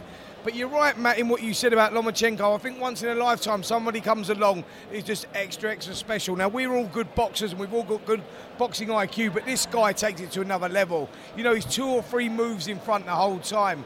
Spoke to Anthony Corolla about that fight where he had against Corolla. Now, Corolla's got one of the tightest defences in the world of boxing. And he systematically broke him down and made it look easy in 3 or 4 rounds. Corolla said he couldn't believe the timing was impeccable, the speed of shot, the accuracy, the power. He said all of that. He said when he got hit, he felt like he'd actually momentarily been paralysed. And do you know what it is as well, though? So that style of fighting that he does, those moves, he's like the Matrix getting around you. He wouldn't be able to do that if he couldn't physiologically do the stuff he does. So that training where he walks on his hands and he does these unorthodox methods of training, that's productive to that kind of that style of fighting. If you couldn't, what I mean is you can have all the boxing IQ in the world, but if your body can't do it, it can't do it. So his unorthodox training is complementary to the way he fights. And that unorthodox training is the thing that when he's taken it to that nth level, it just keeps him physiologically still interested, stretching him, doing all the things he needs. He's like an acrobat. Exactly. So he trains like an acrobat because that's the style he fights like. Listen, when he was younger, and we all know the story, his father took him away from boxing and he went dancing. He done that Ukrainian dancing. Now, I done that last time Usyk was over when he was over fighting Bellew, and they got but you'd had about 4 pints by then. No, the problem. I hadn't, but they got me dressed up like this little, what are the Cossack. dancers? Cossack. A little Cossack dancer with the wig on and these flary trousers. Oh, God, I'd pay to watch that day in, day out. It is the hardest thing I've ever done, and you can understand how he does all that. I'd like to actually see you do. No, don't actually, because you're not in. Yeah, you've been not well recently. Don't do that. But yeah, Matt, it's so difficult. Like with your stamina, and the foot movements are so quick. I can understand why his father done that, and you can see that he translates that in the boxing ring. His footwork is second to none. You know how he creates those angles, manoeuvres around, works on the inside, shuffles. He moves just out of distance, like 2 inches out of different distance, so that he's in range to actually counter shot with his own throw shots. something in here, but no one is unbeatable. Well, he's already been beaten, hasn't he? He got beaten off Yeah, Salido. but I mean, so how do you, if you're fighting him this weekend, how do you approach it, Matt? You know, he lost to Salido. It was a close fight. It was his second pro fight. He'd never been 12 rounds. Well, Salido came in overweight. He roughed him up. Yeah. It was. Is that the thing to do? Because he's fighting. Coming overweight? No, he's come up 2 weights, hasn't he? So he's Campbell's not really Campbell's style of fighting. So no, it's funny you say that. It's not Campbell's style of fighting. But I spoke to Campbell about this yesterday, and he said he knows he's got to go into a dogfight because he said best chance. He knows what he's talking about, Campbell. He's done it at the highest level all the way, and he realises that he can't outbox Lomachenko. He can't outthink Lomachenko. So what you got to do? You got to roll the dice, and you got to go for it. You got to sling the kitchen sink at him because that's his only realistic chance. But in doing that, he leaves himself vulnerable to being open. So it's going to be one of those fights that he could get caught early, Matt, or he could pull off, which would, for me, go down in boxing history as the biggest shock in boxing history. But it's funny, though, as well. You say Campbell might do that and Lomachenko might have an off night. We've seen this guy win with a dislocated shoulder even. That's my worry for Campbell. Look, he's the number. It's true, though, isn't it? No, It is true. And I've took a deep breath because I'm trying to think what am I going to say. But you know what? The reality is, you're talking about someone that maybe none of us have ever seen before or will ever see again in boxing. Do you get the impression this week, speaking to fans on the street and speaking to people in the media and even people around boxing, that this is a once-in-a-generation fighter, that a lot of fans that are turning up to the O2 Arena at the weekend, in years to come, are going to go, I was there when he came to town? Absolutely. This fight is sold out. Yes, to come and support Luke Campbell, Olympic gold medalist that people want to see and want to see him get over the line and become world champion. But there's also equally, people are coming to watch Lomachenko, the once in a generation, maybe once in a lifetime talent, the best in the sport. So that it's as much as that as it is they're supporting a British sporting icon. Yeah, this guy will go down in history, I believe, as one of the greatest fighters of all time. I mean, this is how good this guy is. And you're right, Matt, speaking to the people that are coming, this fight sold out, a couple of months ago to hardcore boxing fans. And which is unusual. Normally, Anthony Joshua fights sell out straight away. Dillian fights boxes at the O2 Arena. He's boxing a good fighter. Tickets are still available. They've only sold out because one, boxing's growing, and two, people appreciate we are witnessing greatness here with Lomachenko, and that's not bigging him up. Can we say that if you look at the top 10 pound for pound in the world at the moment, a style that I increasingly see in my time involved in boxing, that the counter-punching, aggressive southpaw, Usyk, Errol Spence, Terence Crawford when he switches, and Vasyl Lomachenko. You mentioned Crawler just now. It's the hardest style to fight. Oh yeah, so difficult to work, and he's the best at it. Yeah. They're all top fighters, and he's the best at it. That is the hardest style, isn't it? He's the best. Because you're even trying to go out on your shield. You can't go out on your shield because you're being counterpunched. Yeah, and what happens is you just drain your battery.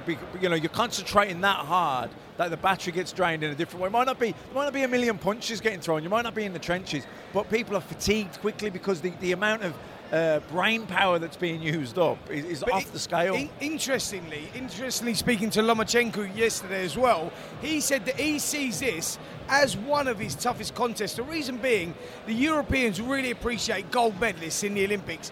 They both run careers parallel to each other, so Lomachenko knows how good Campbell is, and he says height is going to be a problem for him, reach is going to be a problem for him, and the boxing IQ. So a lot of Campbell. body to aim at. So yeah, but what I'm saying is that Lomachenko doesn't see this as a pushover. No, he will have a lot of respect for Luke Campbell. He'll see Luke on a high level. He'll have seen him on a high level consistently in all these amateur tournaments. When you go to these amateur tournaments, all the other top kids are, and he'll have seen Luke Campbell consistently getting gold medal after gold medal. So he'll know that Luke Campbell's the real deal. It just so happens that he's special.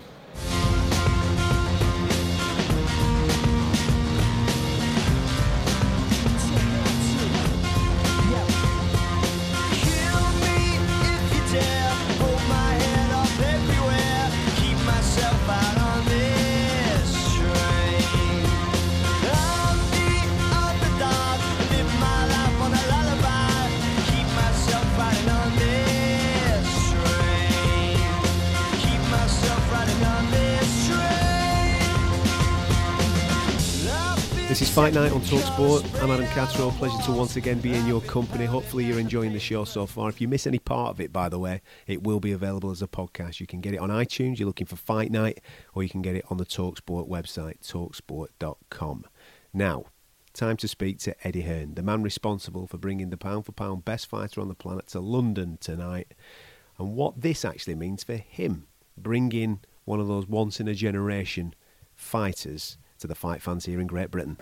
Have you ever seen an away fighter be received the way that Mr. Lomachenko was received at the York Hall earlier this week? No, not really. I wouldn't have wasted my money. I did the fight in the UK because I thought we'd have all the support and we'd have a great chance of winning. They're all bloody cheering for Lomachenko. So you know that the British fight fans are extremely knowledgeable.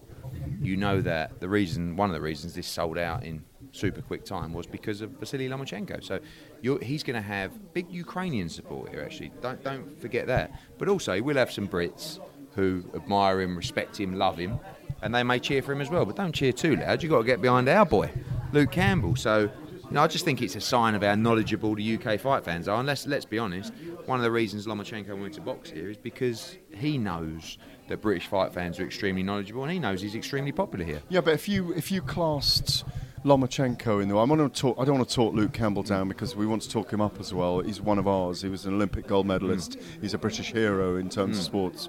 But you look at Lomachenko in the world, and you look at the top 10 sports people in the world.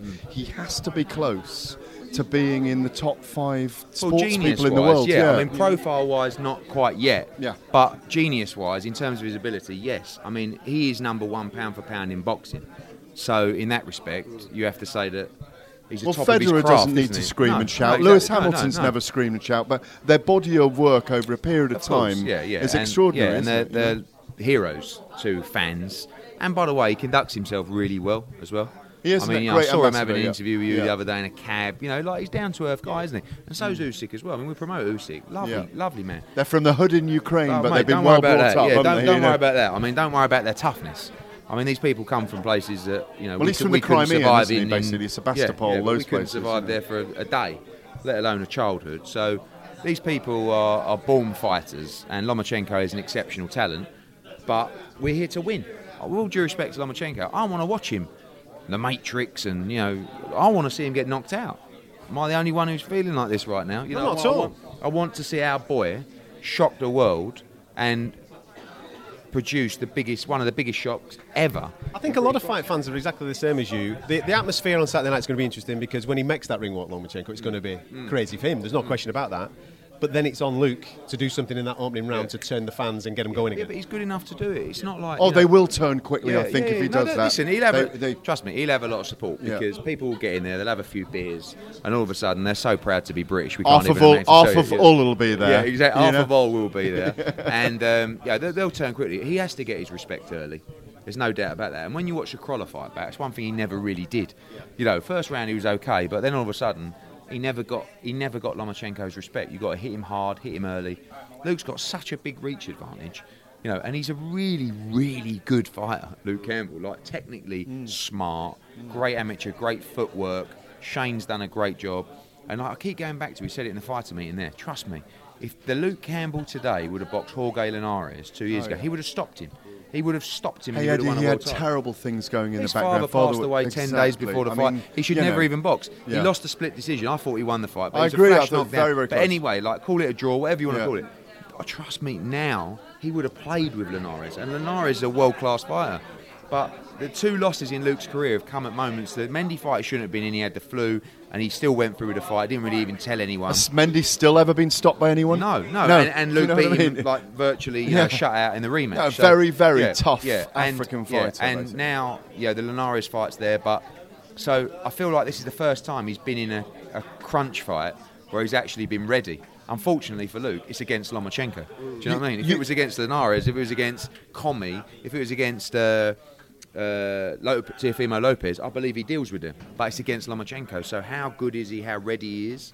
But he's confident, like calm, real calm, worryingly calm. You know, like.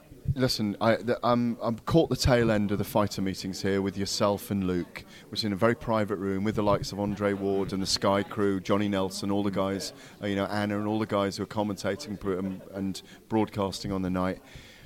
I really noticed with Luke, because Luke's very tentative with the media often. He doesn't go to short. I know, I noticed that. No, you know, like Andre Ward and those guys say, so how do you beat him? He's like, punch him in the face. Hard. Yeah, a lot hard. of times. I know. Yeah, and So, I keep all right, hitting him. So how do you envisage winning? He goes, by hitting him and beating him. It's Yeah. like, but is it? Well, he's like, looks like, what do you want me to say? Jab right hand. Like, I mean, that is, that was funny. Yeah. But what there was about him is, we know his background. He's got trawlerman in the family, ex-military in the family. He's from a very tough family. He's a very upright character. But what I liked about him the whole of this week, George Groves wouldn't agree with it, and obviously he's a team campmate. He said, no, he seems really relaxed. But I like Luke when he's tetchy and touchy and has got that focus about him. It's like, I'm going to do this, he's very whatever stubborn. it He's takes really me. stubborn. Exactly. When I first signed him, Yeah. he was like, we were on the way to training. He was writing in a pad. And I was like, was on the what train are you together, doing? weren't Yeah, that's you? right. Yeah. I said, what are you doing? He said, I'm just making notes about my session and what I've got to do this week. And I was like, he's like very regimental, but very stubborn. Very like, if you tell him he can't do something, he'll work 10 times harder to do it. So you've been telling him for years he can't beat Lomachenko, yeah? No, but I think I don't have to, because everybody's telling him indirectly. Do you know what I mean? The fans are telling him, the media are telling him, the odds are telling him, the bookmakers telling him. And if you say to Luke Campbell, you know what, you can't do this. Don't forget, this kid lost his first 3 amateur fights. He went on to be the greatest British amateur of all time, right? He won Olympic gold. He lost his first 3 amateur fights. Yeah. And he was told, mate, you're not good enough, right? So this is the same thing. People telling him now, you're not good enough to beat Lomachenko. And that's in his mind. And he wants to prove everybody wrong. You're the ultimate salesman, right? To me or Adam? Yeah, you both are. This is a really good card. Just, sell it for us, because I've heard you... Does he need to? No, but for those listening when you put on a main event like this, you've got to pay a lot of money to bring Lomachenko to the UK. You've got to pay Campbell a lot of money because he could have got it in America. But we both decided that he had a much better chance in the UK. He could have taken more money to do this in America. But he thought, no, I believe I can beat him in the UK. Let's get it in the UK, which should tell you a lot as well. Is that why it took it longer to sign him? Yeah, because he wanted a certain amount of money. Lomachenko, I'm negotiating with Bob Arum. Do you know what I mean? He's 8 hours behind me. Don't wake up till midday these days, Bob. Once he gets on the CBD oil, he's away, right? So then it's a case of, okay, and then Sky come on. Make sure we have a good undercard as well. It's like, blimey, I've just done my conkers making the main event. Now you want a good undercard, but then you start to think that you go on sale just with the main event and it's like nearly sold out. It's like, okay, this is quite big. We'll spend a bit of money on the undercard. All of a sudden, out of nowhere, Fury Povetkin gets made, and it's like, this is a monster fight. I mean, that's a monster heavyweight fight. I haven't stopped sleeping thinking about, is this madness from Team Fury or is it actually genius? Are they going to pull off a performance on Saturday? Everyone goes, I can't believe it. He's beat Povetkin. Well, Povetkin's the favourite, isn't he? I mean, it's a very, very intriguing fight. It is, because it's a crossroads fight. It's a style fight. By knockout, you can see Hughie imposing himself, frustrating him, tiring him. He's 15 years older than him. It's really, really fascinating. About it, and I said, do you think Hughie... I said, do you think Hughie might be able to... He went, mate, he said, he punches hard, he does. He said, he's a beast. And he is. I mean, you saw that in the AJ fight. This guy can fight. And again, when you talk about Fury outboxing him and fiddling around, Povetkin is an Olympic gold medalist himself. Yes. He's got very good feet. He's got very good boxing IQ. He's not an idiot who's just going to follow Hughie Fury around for 12 rounds. Well, he's lost to Klitschko and Joshua. That's it, isn't it? Over 30 fights. Peter said a couple of interesting things. Hughie's got to do something different in this fight. And that means you're going to have to hold your feet at times and have a little bit of a fight with him. Because you can't just move. You're going to get walked down. He's going to bob his head, come in, throw those big ones over the top. Doesn't matter if he's hitting you here. It's going to hurt. So you've got to, at times, get a little bit of respect, sting him, move again, not just move. And I can't wait for that fight. Charlie Edwards, again, against his mandatory Julio Cesar Martinez. Brilliant fight. 12 rounds of what will be an absolute war. It is. It's going to be non-stop action. Martinez knocked out Andrew Selby to become the mandatory. Selby's brilliant fighter. This guy's a tough individual. Buatsi on the card. I think he's one of the best prospects in world boxing. Step up for him. First time in 25 years, 2 Welshmen have fought for the British title. In Joe Caldina against Gavin Gwynn. 11-0 against 9-0. You've got Savannah Marshall on the card. You've also It's a real chance for her to do something, great. Isn't it? She beat Clarissa Shields in the World Amateur Championship. I want to make that fight next year.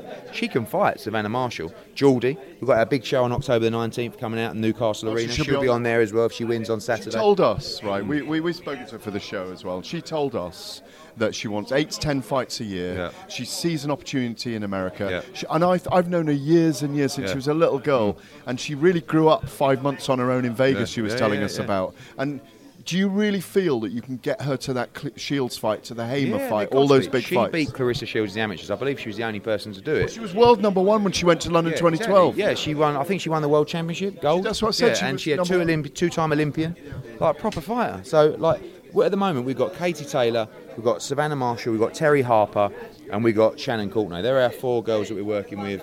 All have loads of potential. I don't like doing a card now without a big women's fight on it. I think it's great for the sport.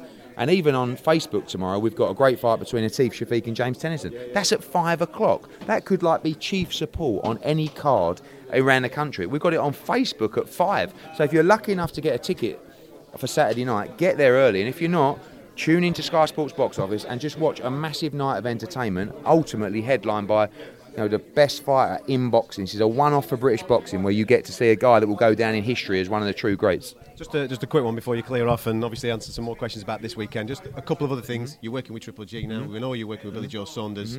What's the plan there? Well, the plan is to get everybody in together.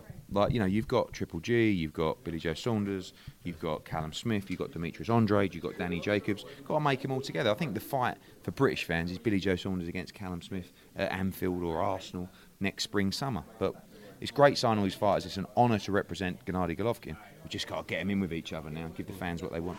This is it. The time has come. Saturday night's all right for fighting. Push him down. Get in the ring and go the distance with Fight Night with Adam Catterall and Gareth A. Davies. You're better than that. On TalkSport.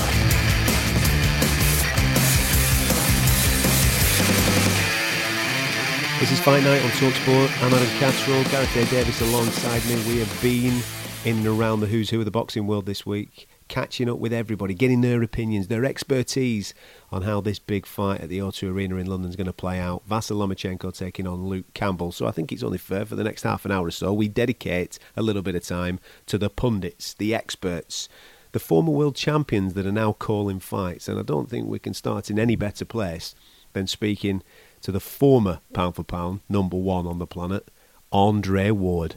It's not often that you get to speak to pound-for-pound greatness. How are you, my friend? You good? Good. Happy to be here. When did you arrive in the UK? Yesterday. Yeah. Feeling good? Managed to get around yet or not? Because I know that you were putting a thing on social media that you want to go and see some UK talent in some of the gyms. Man, there's so many gyms. That's the only problem. So me and my team are trying to work through which gym to go to, but we're working on it. So hopefully tomorrow we got somewhat of a down day. Not too much work, so I'm going to try to pop up and just mingle with the people and try to see some pros and also see some amateurs. So I'm excited about it. But I got myself in trouble. There's so many gyms out here. I don't know which one to choose. It's tough. Are you going to have a role? Are you going to give somebody a little bit of work or what? I'm a bystander. I'm a bystander. That's for the young guys. You can't turn up at a gym and not have a bit of a go with somebody, you know? You've got to give somebody some life experience. Man, I got 23 years of experience, you know? Like, I've had my share. Like, don't get me wrong. I get the itch. I'm a competitor. I'm always going to be that guy no matter what. But you start to get wiser with age, and you realize that that's for the young body, not the older body. Has Mr. Froch been in contact? Because I know that you were looking for him, yeah? Relatively quiet since I've been here.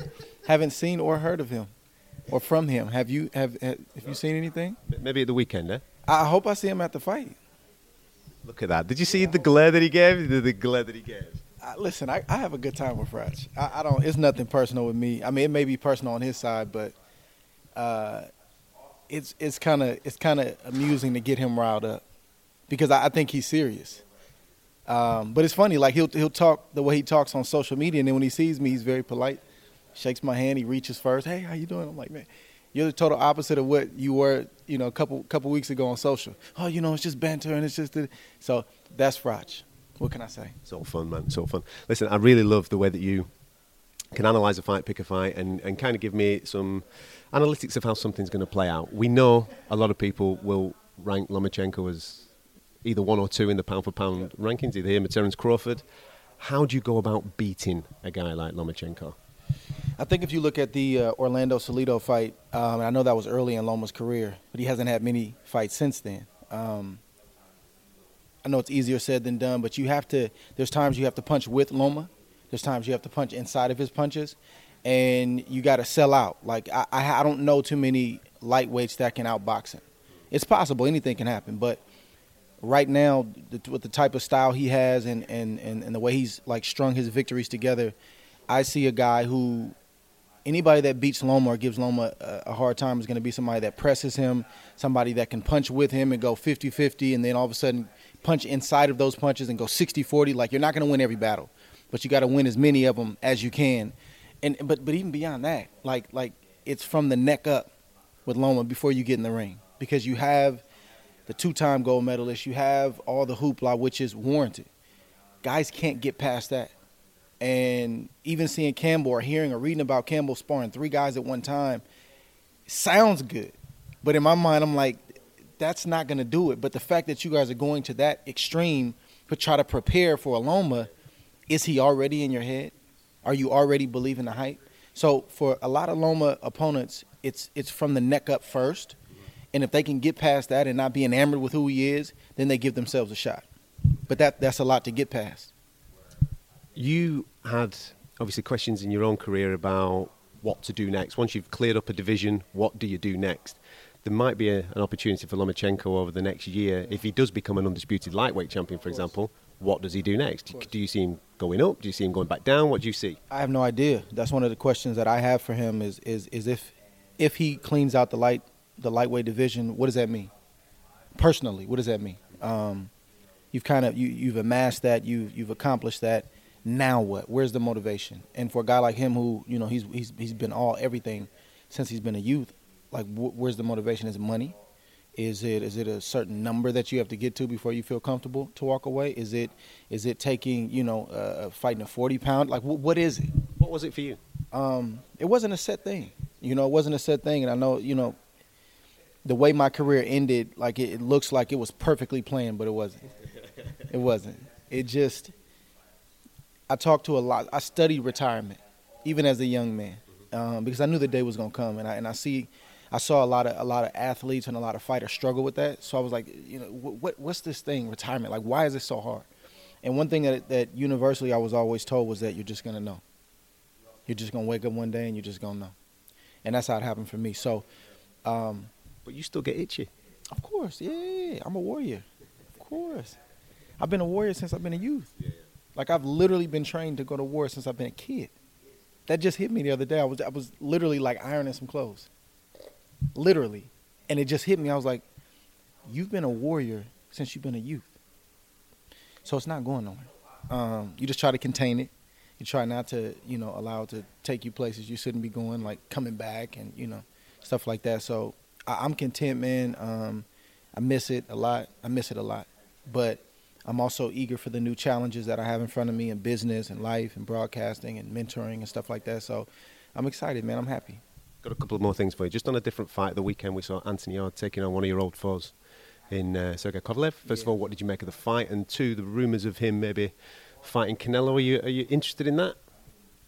Well, to the first question, the fight turned out just about the way I thought it was going to turn out. Going into the fight, Tunde, the coach of Yarde, and Yarde himself, like they didn't know what they truly had. They can talk a good game, and once you've been around the game a long time, like you can kind of see through all of that and kind of get to the nitty gritty. I knew that they didn't know what they truly had, but I was eager to see. I wasn't, some hater or some critic that was just trying to down them. I was just saying, listen, I don't think it's going to turn out the way you think it's going to turn out. And they took exception to that, and that's fine. I get it. Fighters and trainers are sensitive. As tough as we are and as courageous as we are, we're very, very sensitive about our work. So I didn't take exception to that, but to Yarde's credit, I think he did better than I thought he was going to do.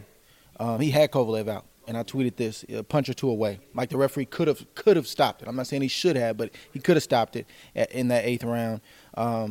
But I've seen the muscle mass take out many a man. I haven't seen anybody other than that guy over there, Tim Bradley, overcome having a physique like that and still go the full 12 round. He's the exception, not the rule. But the type of chest that Yarde has, the shoulder, like it's too much mass. Same issue with Anthony Joshua. Same issue. But all in all, he put on a great performance. I think he showed that he's elite, but he has to make some changes so he doesn't keep getting into these big fights and falling short. And I heard the coach Tunde say nothing needs to be changed. That's a red flag for me. Tunde has to, if he's going to grow as a professional coach, and if he has Anthony Yarde's best interest at heart, he's got to look himself in the mirror. He's got to take that loss and own it, not make excuses, not gloss over it, not use experience as an excuse, because that wasn't an excuse going into the fight. Matter of fact, they dismissed that and said, we don't need that. So that's the only way he's going to grow as a coach, and that's the only way Yarde's going to get better. But Yarde has to make those internal changes, and if he can do that, I think he can compete with the elite. If he doesn't change anything, I think he's a guy that can get to that point, but he'll keep falling short.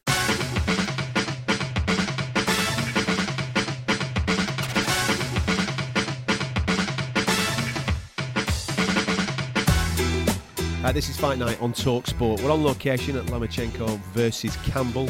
It's been fight week all week. It's been extraordinary to be around, and hopefully we are giving you some type of insight as you listen to the show this evening. If you've only just joined us, you can get this on a podcast. Loads of guests, including Vasyl Lomachenko on the show. Get it on iTunes, or you can get it via the TalkSport website. I'm Adam Catterall, Gareth A. Davis alongside me. Let's talk heavyweights. This is unbelievable for us to get nearly... 2/3 of the way through the show, and we've not mentioned a heavyweight yet. I think we've mentioned them. We've dipped in, but let's get into some proper We conversation. might have mentioned Hughie Fury and Alexander Povetkin.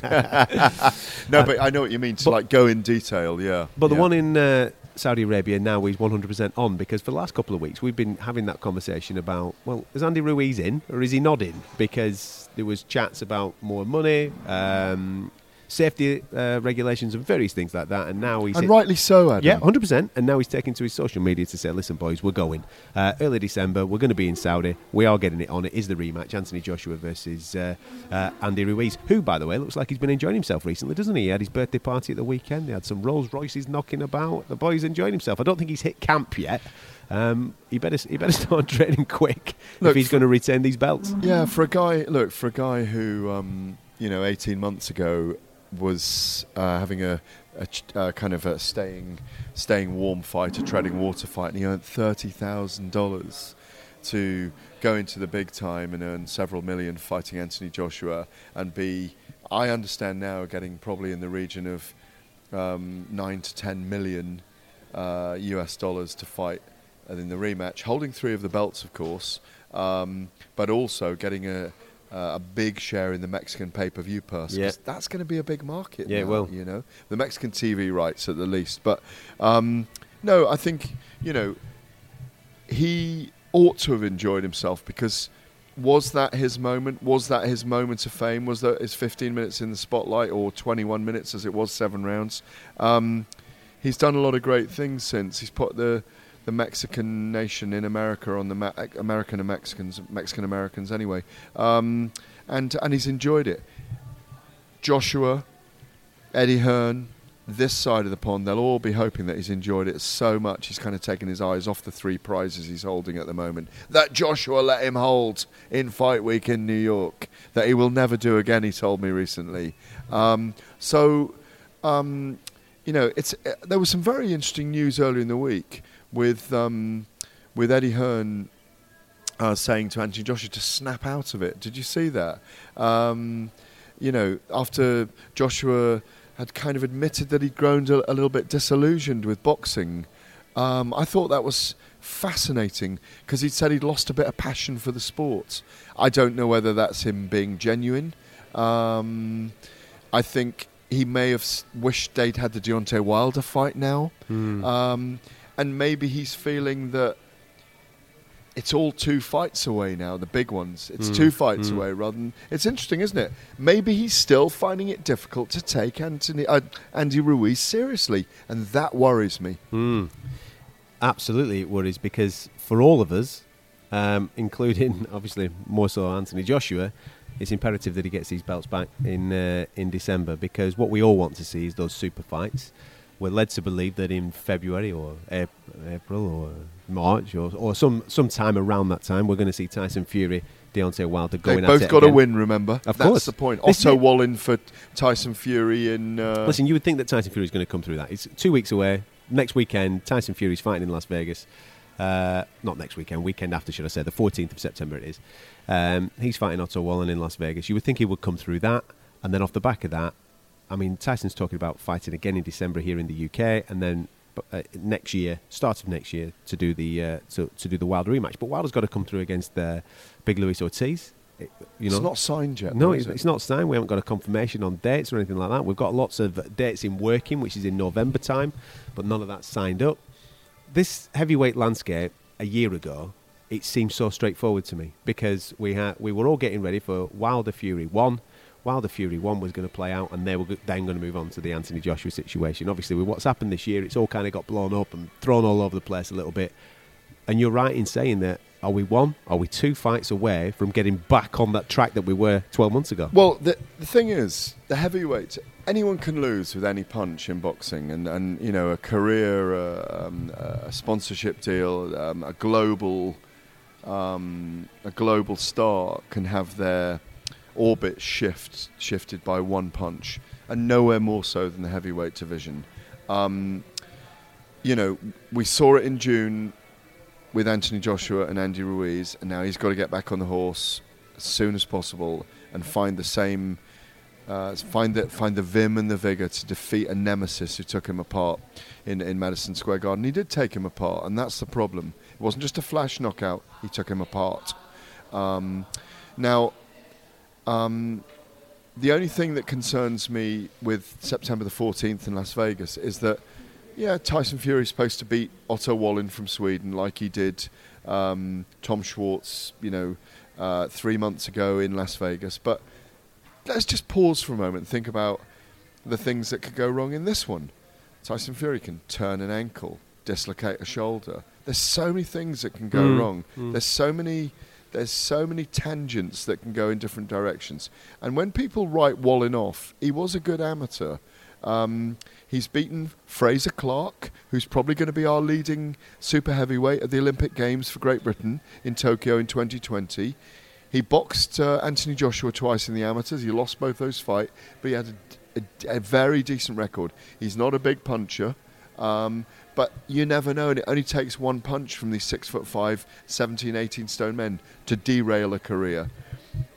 My hope is that there is no more delay. In fact, my hope is that they don't end up... I want Wallin and Fury to go ahead, but it wouldn't bother me if they hadn't fought. It wouldn't bother me if they didn't fight. I'd rather see the Wilder fight next. I'm of the same thought process as you regarding... Even if they don't have a fight. I'm regarding Wilder Ortiz, I'm not bothered about it. Don't get me wrong, the first fight was absolutely tremendous, but I would much rather Fury Wilder go at it. That's what I want to see. Yeah, but the danger is, in a way... as you know, the length of time between losing belts, the negotiation, getting it all back, 6 months between Joshua and Ruiz fighting. And Joshua is not an aged fighter who only needs to fight twice a year. That's been the rhythm now for a while. He's still a learning fighter. And so it's a massive gap for him to have that next learning fight, which is what Andy Ruiz is, learning how to win the belts back. Never been through that before. We'll find out what he's made of, and maybe that's what Eddie Hearn's hinting at this week. Tyson Fury knows how to do it. He's been down on the floor, he's got back up and he's won against Cunningham. Against Wilder, he didn't win, it was a draw, but he knows how to do it. It's in him. We know it's in him. Wilder and Ortiz, I'm less worried about Wilder losing to Ortiz, because I think Ortiz was really badly hurt by Wilder in that fight in Brooklyn. It was a terrific atmosphere in there that night. He did have him going though, didn't he? No. There's so many heavyweights out there that can outbox Deontay Wilder, but when he sets to you, and he's shown a massive pair of stones in that fight as well. He showed, because I remember the fight was a few months after Anthony Joshua showed against Vladimir Klitschko that he had chin, heart, stamina. He could come back from being knocked down and have a second wind and beat an aged but very good champion. Deontay Wilder showed the same thing against Luis Ortiz. He was almost out on his feet, but he came back really, really powerfully in that fight and showed he really what he was made of. And we didn't know to that point what he really was made of. He hadn't been in the trenches, hadn't been there under fire, under the artillery fire, dodging the bullets, knowing that he could win in adversity. Before that, he just sparked everyone out. All that huge knockout run. So it's fascinating, but those two, whatever happens, I'm not going to hang my hat up and never do it again, but if those two don't fight early next year, we're lost in the heavyweight division. And then if Joshua wins his belts back, he has to win the winner. He has to fight the winner of those two. It's got to happen next year, these big fights. 2020 must be the year that we get the first knockings of who is the number one in the division. Yeah. The talk has been going on for far too long, and as we've seen, so many different things can now happen in order to derail us. Fingers crossed, we can get ourselves back on track. Let's just say in December. do stick with us, because we are going to get stuck into a little bit of Bellator chat and UFC chat over the next half an hour or so. Because Gareth's been catching up with James Haskell. Yeah, that's right, the rugby player. He's having a go at mixed martial arts. He's signed up to Bellator. He's going to compete in the heavyweight division. You're going to hear from him next. Get down!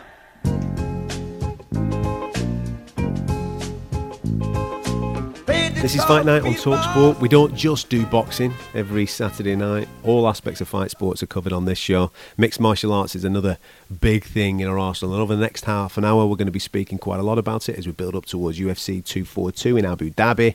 Some big Bellator events coming up as well. And it's Bellator where we're going to start right now, because you will have seen that former international rugby star James Haskell has signed for Bellator. He's going to be competing in their heavyweight division. Gareth A. Davis went along this week to catch up with him to get the lowdown. So I'm here with James Haskell, 18 years getting his body battered against the biggest, hardest men on earth.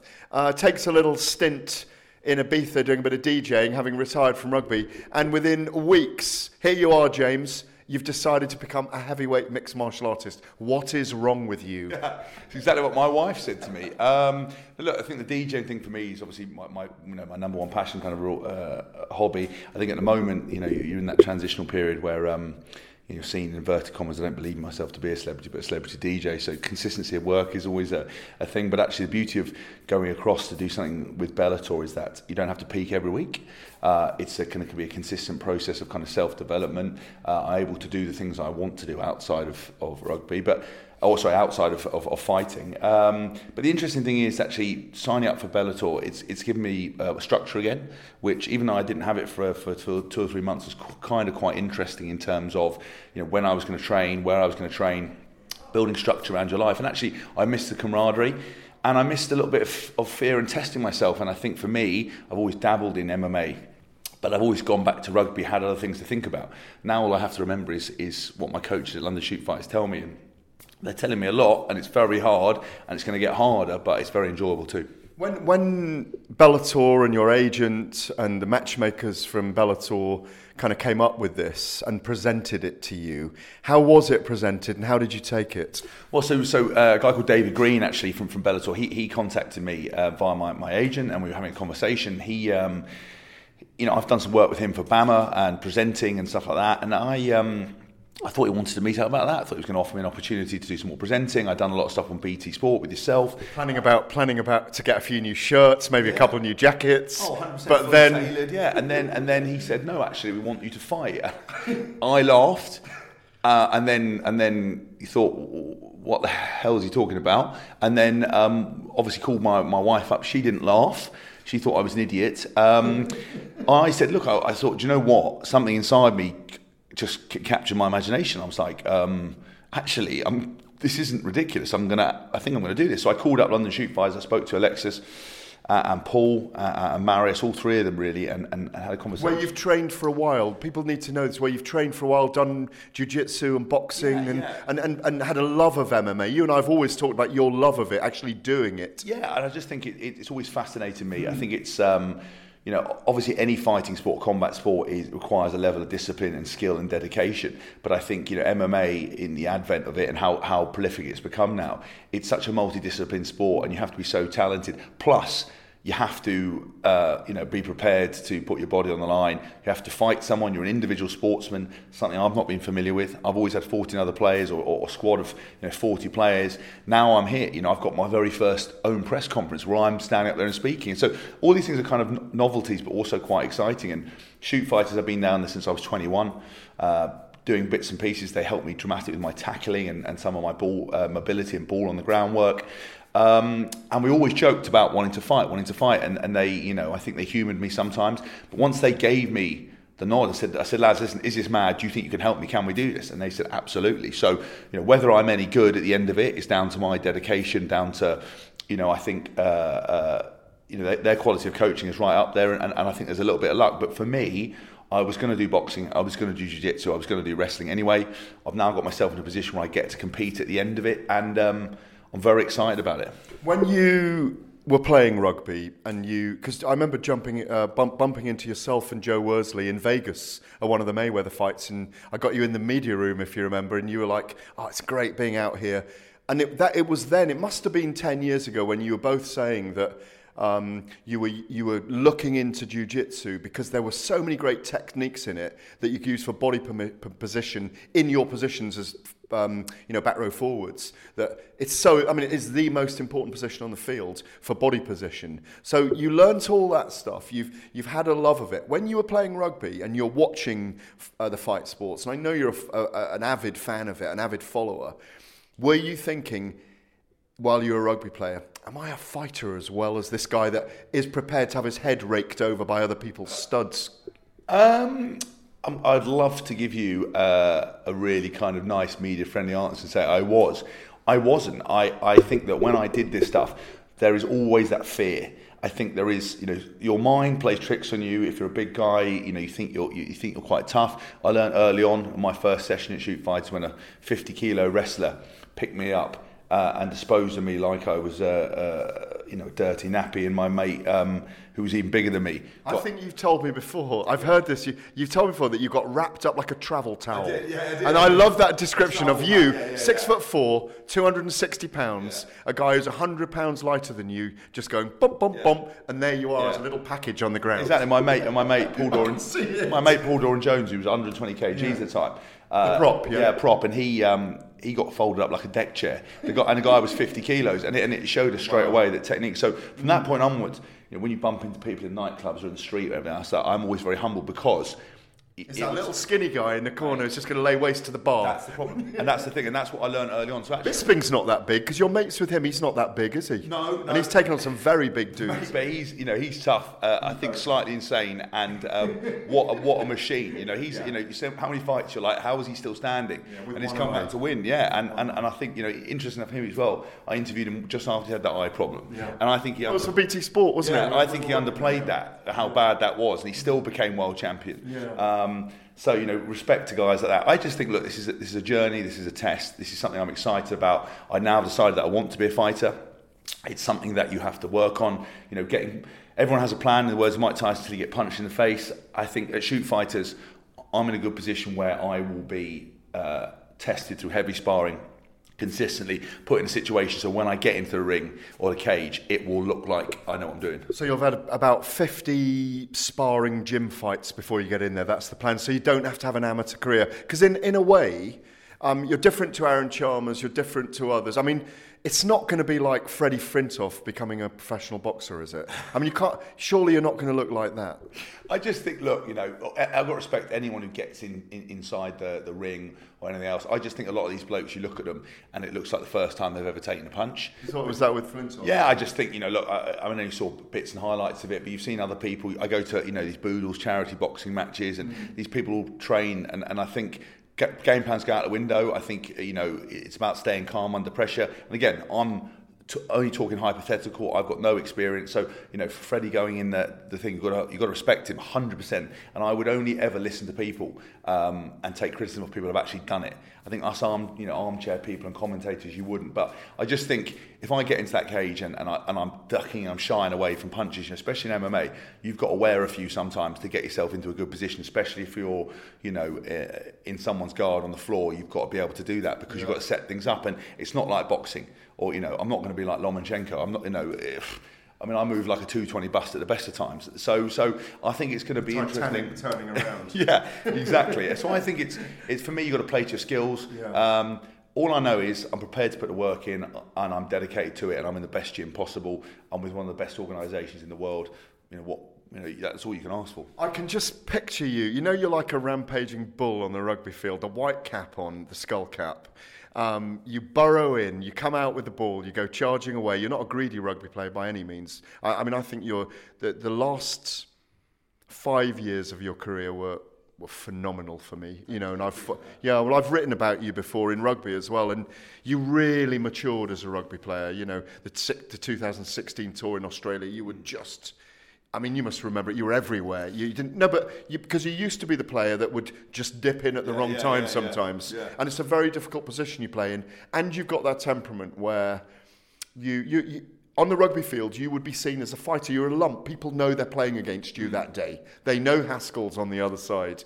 They know that when Haskell comes on for the last 25, oh my God, he's going to go lambasting into everyone. Do you think your fighting style has to be tempered because of that? Because I haven't seen you train yet. I haven't seen you in sparring sessions, but we fight like our warrior, like our character. No, because I think the thing is that when you fight, of what I've seen just only from the early bits of training, it's the person that can keep their composure throughout a fight that ultimately wins. It's the person that can think clearly while getting hit in the head, while dealing with it, without trying to be all brute strength and aggression. That doesn't really help you. I did 2 hours of wrestling the other day, and we were practicing takedowns, doing everything else against the cage, whatever it might be, and just being able to sit in someone's position, make them uncomfortable enough for you to stay there. But I was being impatient, I was blowing up because I was trying to use all my strength. So I think that it's about composure, especially under pressure. I can imagine because bizarrely I've been to fight nights with people, and obviously watching. I was there when Ricky Hatton, fought Mayweather or whatever, and I can imagine you have all this build up. That was it with you and Joe. It was Mayweather.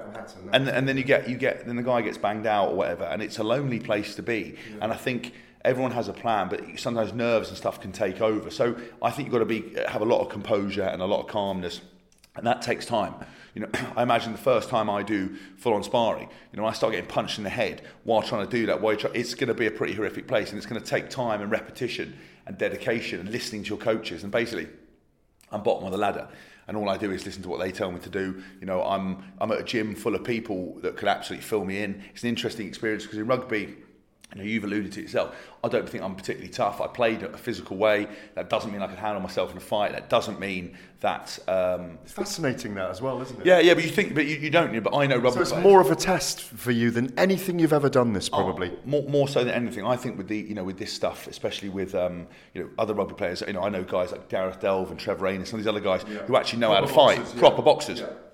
I don't have that background. So there's one thing about being a tough and getting, and there's also a thing about getting outmatched with skill and talent. So I'm excited to see it, and it is the scariest and it is the biggest thing I've ever done.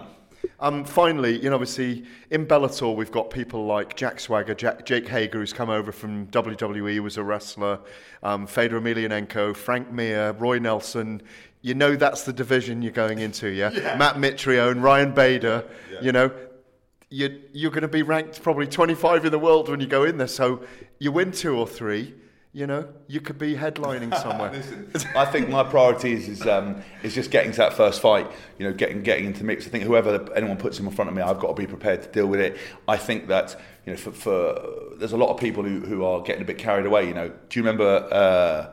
Bader's first fight. Do you remember, Mike Tyson's first fight? You don't. You don't, no. Because it's an incremental, progressive process. But we'll all be watching yours. That's the problem for you. 100%. But listen, if you're going to live by the sword, you're going to die by the sword. If it goes brilliantly, brilliant. If it doesn't go brilliantly, it doesn't. I've still risked it. I've still given it a go. I can still turn around and do an after dinner about how I went on a process and did whatever it is. And that's another chapter in the book. What more do you want?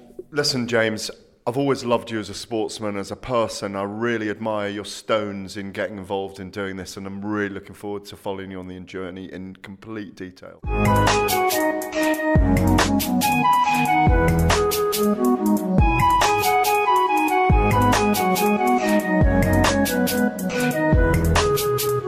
This is Fight Night on TalkSport. I'm Adam Catterall, Gareth A. Davis alongside me, and the show is near enough done. If you've missed any part of it, it will be available on a podcast for you. iTunes is where you need to be looking for Fight Night, and you can also get it on our website, talksport.com. We've had loads of guests on the show, including Vasyl Lomachenko and Andre Ward. Yeah, you heard me right. They've been on the show, and you can hear from them on the podcast, so make sure you download it. We're just currently finishing off tonight's show by looking forward to next week, because I've got a little bit of a trip to Abu Dhabi coming up for UFC 242. Obviously, Gareth covers extensively all the Bellator stuff here in the UK. And I'll tell you something, I watched a Bellator card last weekend, and I was amazed to see a 14-fight card, not one go to the judges. Every single fight had a finish in there. Nick Newell getting a fantastic victory in there. Fingers crossed he can kick on. For those that don't know too much about Nick Newell, to look at him physically, you'd think, how on God's green earth could he compete? Because he was born with a congenital amputation of his left arm. That's right. So to look at him, you'd think he's only got one arm. But I tell you something, the boy can fight. And last weekend he stuck on a lovely triangle choke to get his victory. And there were some fantastic victories in there. So if you haven't seen last weekend's Bellator, I thoroughly recommend it. You can catch on. It was on. Go back. I think it was on Sky Sports. Yes, that it one. was. Yeah. It was. 14 fights, 14 stoppages. All wasn't it? finishes. Yeah. Fantastic stuff. I tell you who I also love on that card was Alejandra Azul Lara, the Colombian girl, who's massive into ecology, and you know how the Amazon is, on getting fire at all of that, and brilliant person. But Nick Newell, by the way, I mean, I've done a lot with Nick over the years, and he's hoping that if the Paralympics gets to Los Angeles in 2028, disability wrestling, because disability taekwondo is in Tokyo next year. He's going to compete. He'd like to compete, like to be involved in it. There's a lot of, as you can imagine in this day and age, there are a lot of. He was a very, very good collegiate wrestler, I think he shared a dorm with one of the guys that's gone on to be in the WWE as well. So he was in his wrestling team at college. So those kind of characters. He's special, Nick Newell, and he's been around a long time. 10 years in the sport. He was in Dana White's Contender Series. Didn't quite get through that, but into the UFC itself. But he's got a deal with Bellator now. And like you say, great to see him get a victory.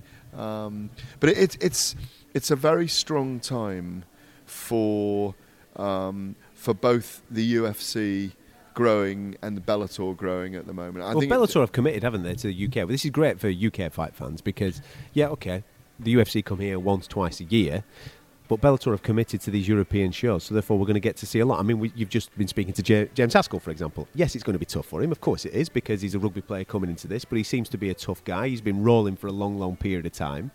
And he will no doubt get opportunities because of that commitment from Bellator to this market. Yeah, I mean, but let's be honest about this. I spoke to Scott Coker, the president of Bellator, about Haskell. Obviously, we heard me speaking to him then earlier in the week at Viacom in Camden Town. But the thing is, they believe, I think Coker's words were, we've seen the dog in him. And you do see the dog in him when he's playing rugby.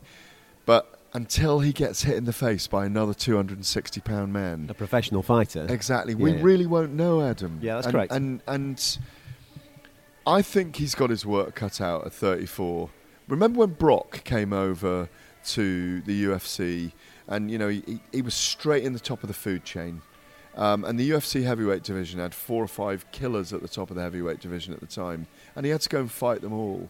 And, think about those battles with Frank Mir, and there's so many ways to lose in MMA that's what's fascinating about Haskell. I don't know what you think, but you can be the biggest guy in the world, you can be incredibly tough, but we don't know until he actually starts fighting with his fists whether he's going to get the job done or not, or whether he'll be able to react in the right way. Yeah. What's your gut feeling?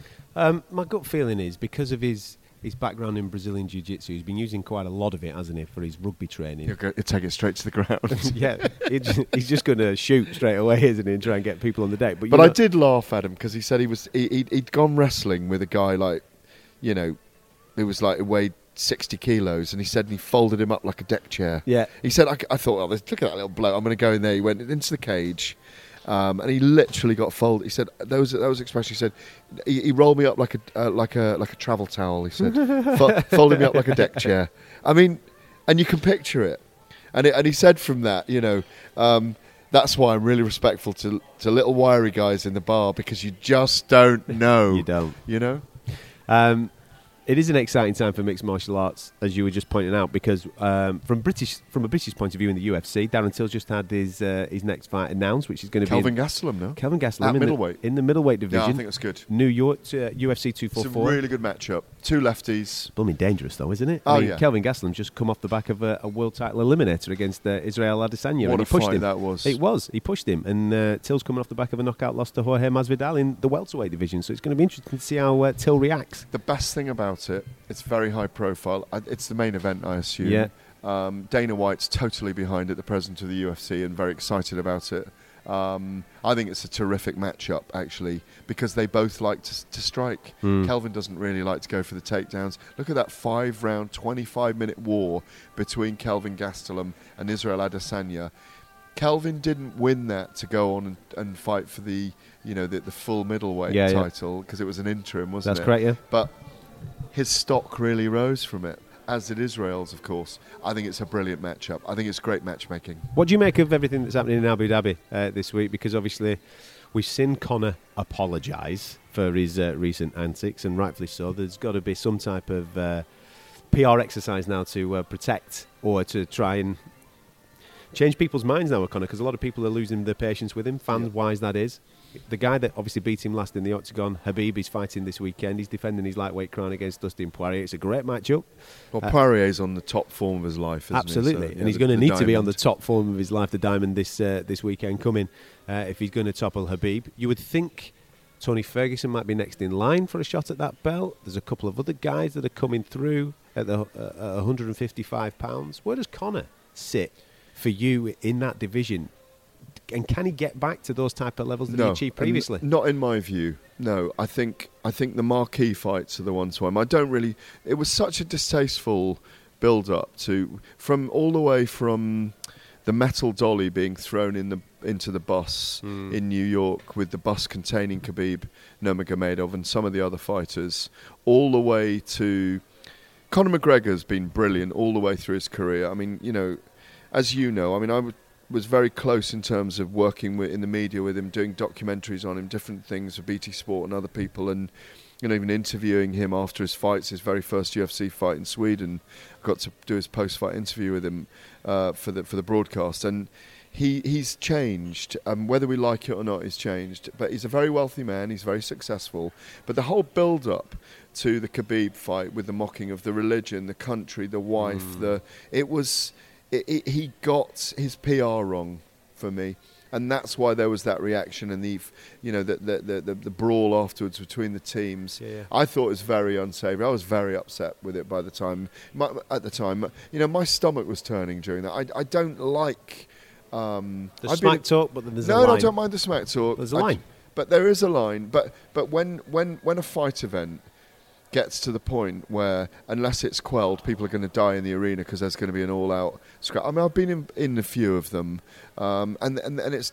I wasn't terrified, but it's a terrifying experience for so many people, and it's the way it's picked up on in the media afterwards. If that had been boxing, and it was. Anthony Joshua jumping over the or even Bo Galotto, all these kind of things that cause terrible storms afterwards in the media. It goes around the world. It denigrates the sport. Is Conor really sorry? I hope he is. Is he looking for redemption, retribution, all those things? Yeah. I hope so. But for me, there's 2 fights out there for him. I think Nate Diaz trilogy, because I think that's the biggest fight in the world in MMA. Frankly, it's really probably the biggest fight money wise, and I think Masvidal and Diaz is a big. Jorge Masvidal and Diaz is a big fight as well. West versus East Coast gangsters. Or that's the subvert culture, the beautiful subvert culture is what I mean, that we love. Yeah, because they're such characters. They're so honest. They're so from. The projects and, but so honest about who they are and what they're doing. And, I think Conor against those two as well, because he's from a similar background in a weird way in Ireland, from Crumlin and so on.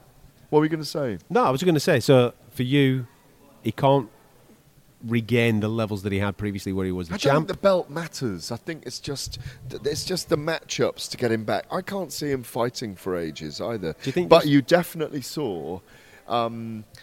his on ESPN, a half-an-hour interview with Ariel Helwani, who he's close to. The twinkle in his eye you're going to talk about now, aren't you? Yeah, but the twinkle in his eye, but also that it was the 3-year anniversary of the fight with Nate Diaz, and he's watching it and thinking, am I just missing out?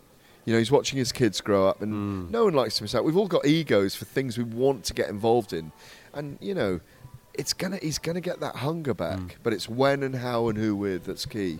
We'll make sure you tune in to TalkSport throughout the course of next week, because I'm going to be in Abu Dhabi. We're going to be talking, obviously, Khabib versus Dustin Poirier. Should be a cracker for the lightweight championship. You just want to finish up on something Bellator, do you? Yeah, well, obviously on the same night in San Jose, you've got Ryan Bader, who's the Bellator light heavyweight and heavyweight champion, facing Chet Congo, who's 10-1 in his last 11. Yeah, exactly, old school. Bader, of course, has come up from light heavyweight and has won the heavyweight tournament in Bellator. And they've got a brilliant 16-man featherweight tournament beginning with Pitbull. Patricio Pitbull is the champion at the moment, of course, but the likes of AJ McKee, Tywone Claxton, Emmanuel Sanchez, Pedro Carvalho from the SBG gym. It's a really great tournament. So you've got this main card of that fight and then all these 4 featherweight fights all on the same card. You know, that's what I'm saying. We're spoilt for choice at the moment. If it's not MMA one weekend, it's big boxing. If you aren't an MMA fan and you are just a boxing fan, just tune in to some of these events because it's really worth it. Of course, the UFC events on BT Sport, the Bellator events on Sky. You know, the events in the UK are live on Channel 5. You only have to press the record button, you know? Yeah. Give it a look. Give it a look-see, I say. Give it a look-see. That's proper Welsh. That's how we finish the show off. Thank you very much once again, Gareth, for your company. Thank you very much for listening to us. Hopefully you've enjoyed the show. If you've missed any part of it, which featured Vasyl Lomachenko right at the start, please download the podcast. We will be back next week. This has been Fight Night on TalkSport. Hi, I'm Daniel, founder of Pretty Litter. Cats and cat owners deserve better than any old-fashioned litter. That's why I teamed up with scientists and veterinarians to create Pretty Litter. Its innovative crystal formula has superior odor control and weighs up to 80% less than clay litter. Pretty Litter even monitors health by changing colors to help detect early signs of potential illness. It's the world's smartest kitty litter. Go to prettylitter.com and use code ACAST for 20% off your first order and a free cat toy. Terms and conditions apply. See site for details. Planning for your next trip? Elevate your travel style with Quince. Quince has all the jet-setting essentials you'll want for your next getaway, like European linen, premium luggage options, buttery soft Italian leather bags, and so much more. And is all priced at 50 to 80% less than similar brands. Plus, Quince only works with factories that use safe and ethical manufacturing practices. Pack your bags with high-quality essentials you'll be wearing for vacations to come with Quince. Go to quince.com/pack for free shipping and 365-day returns.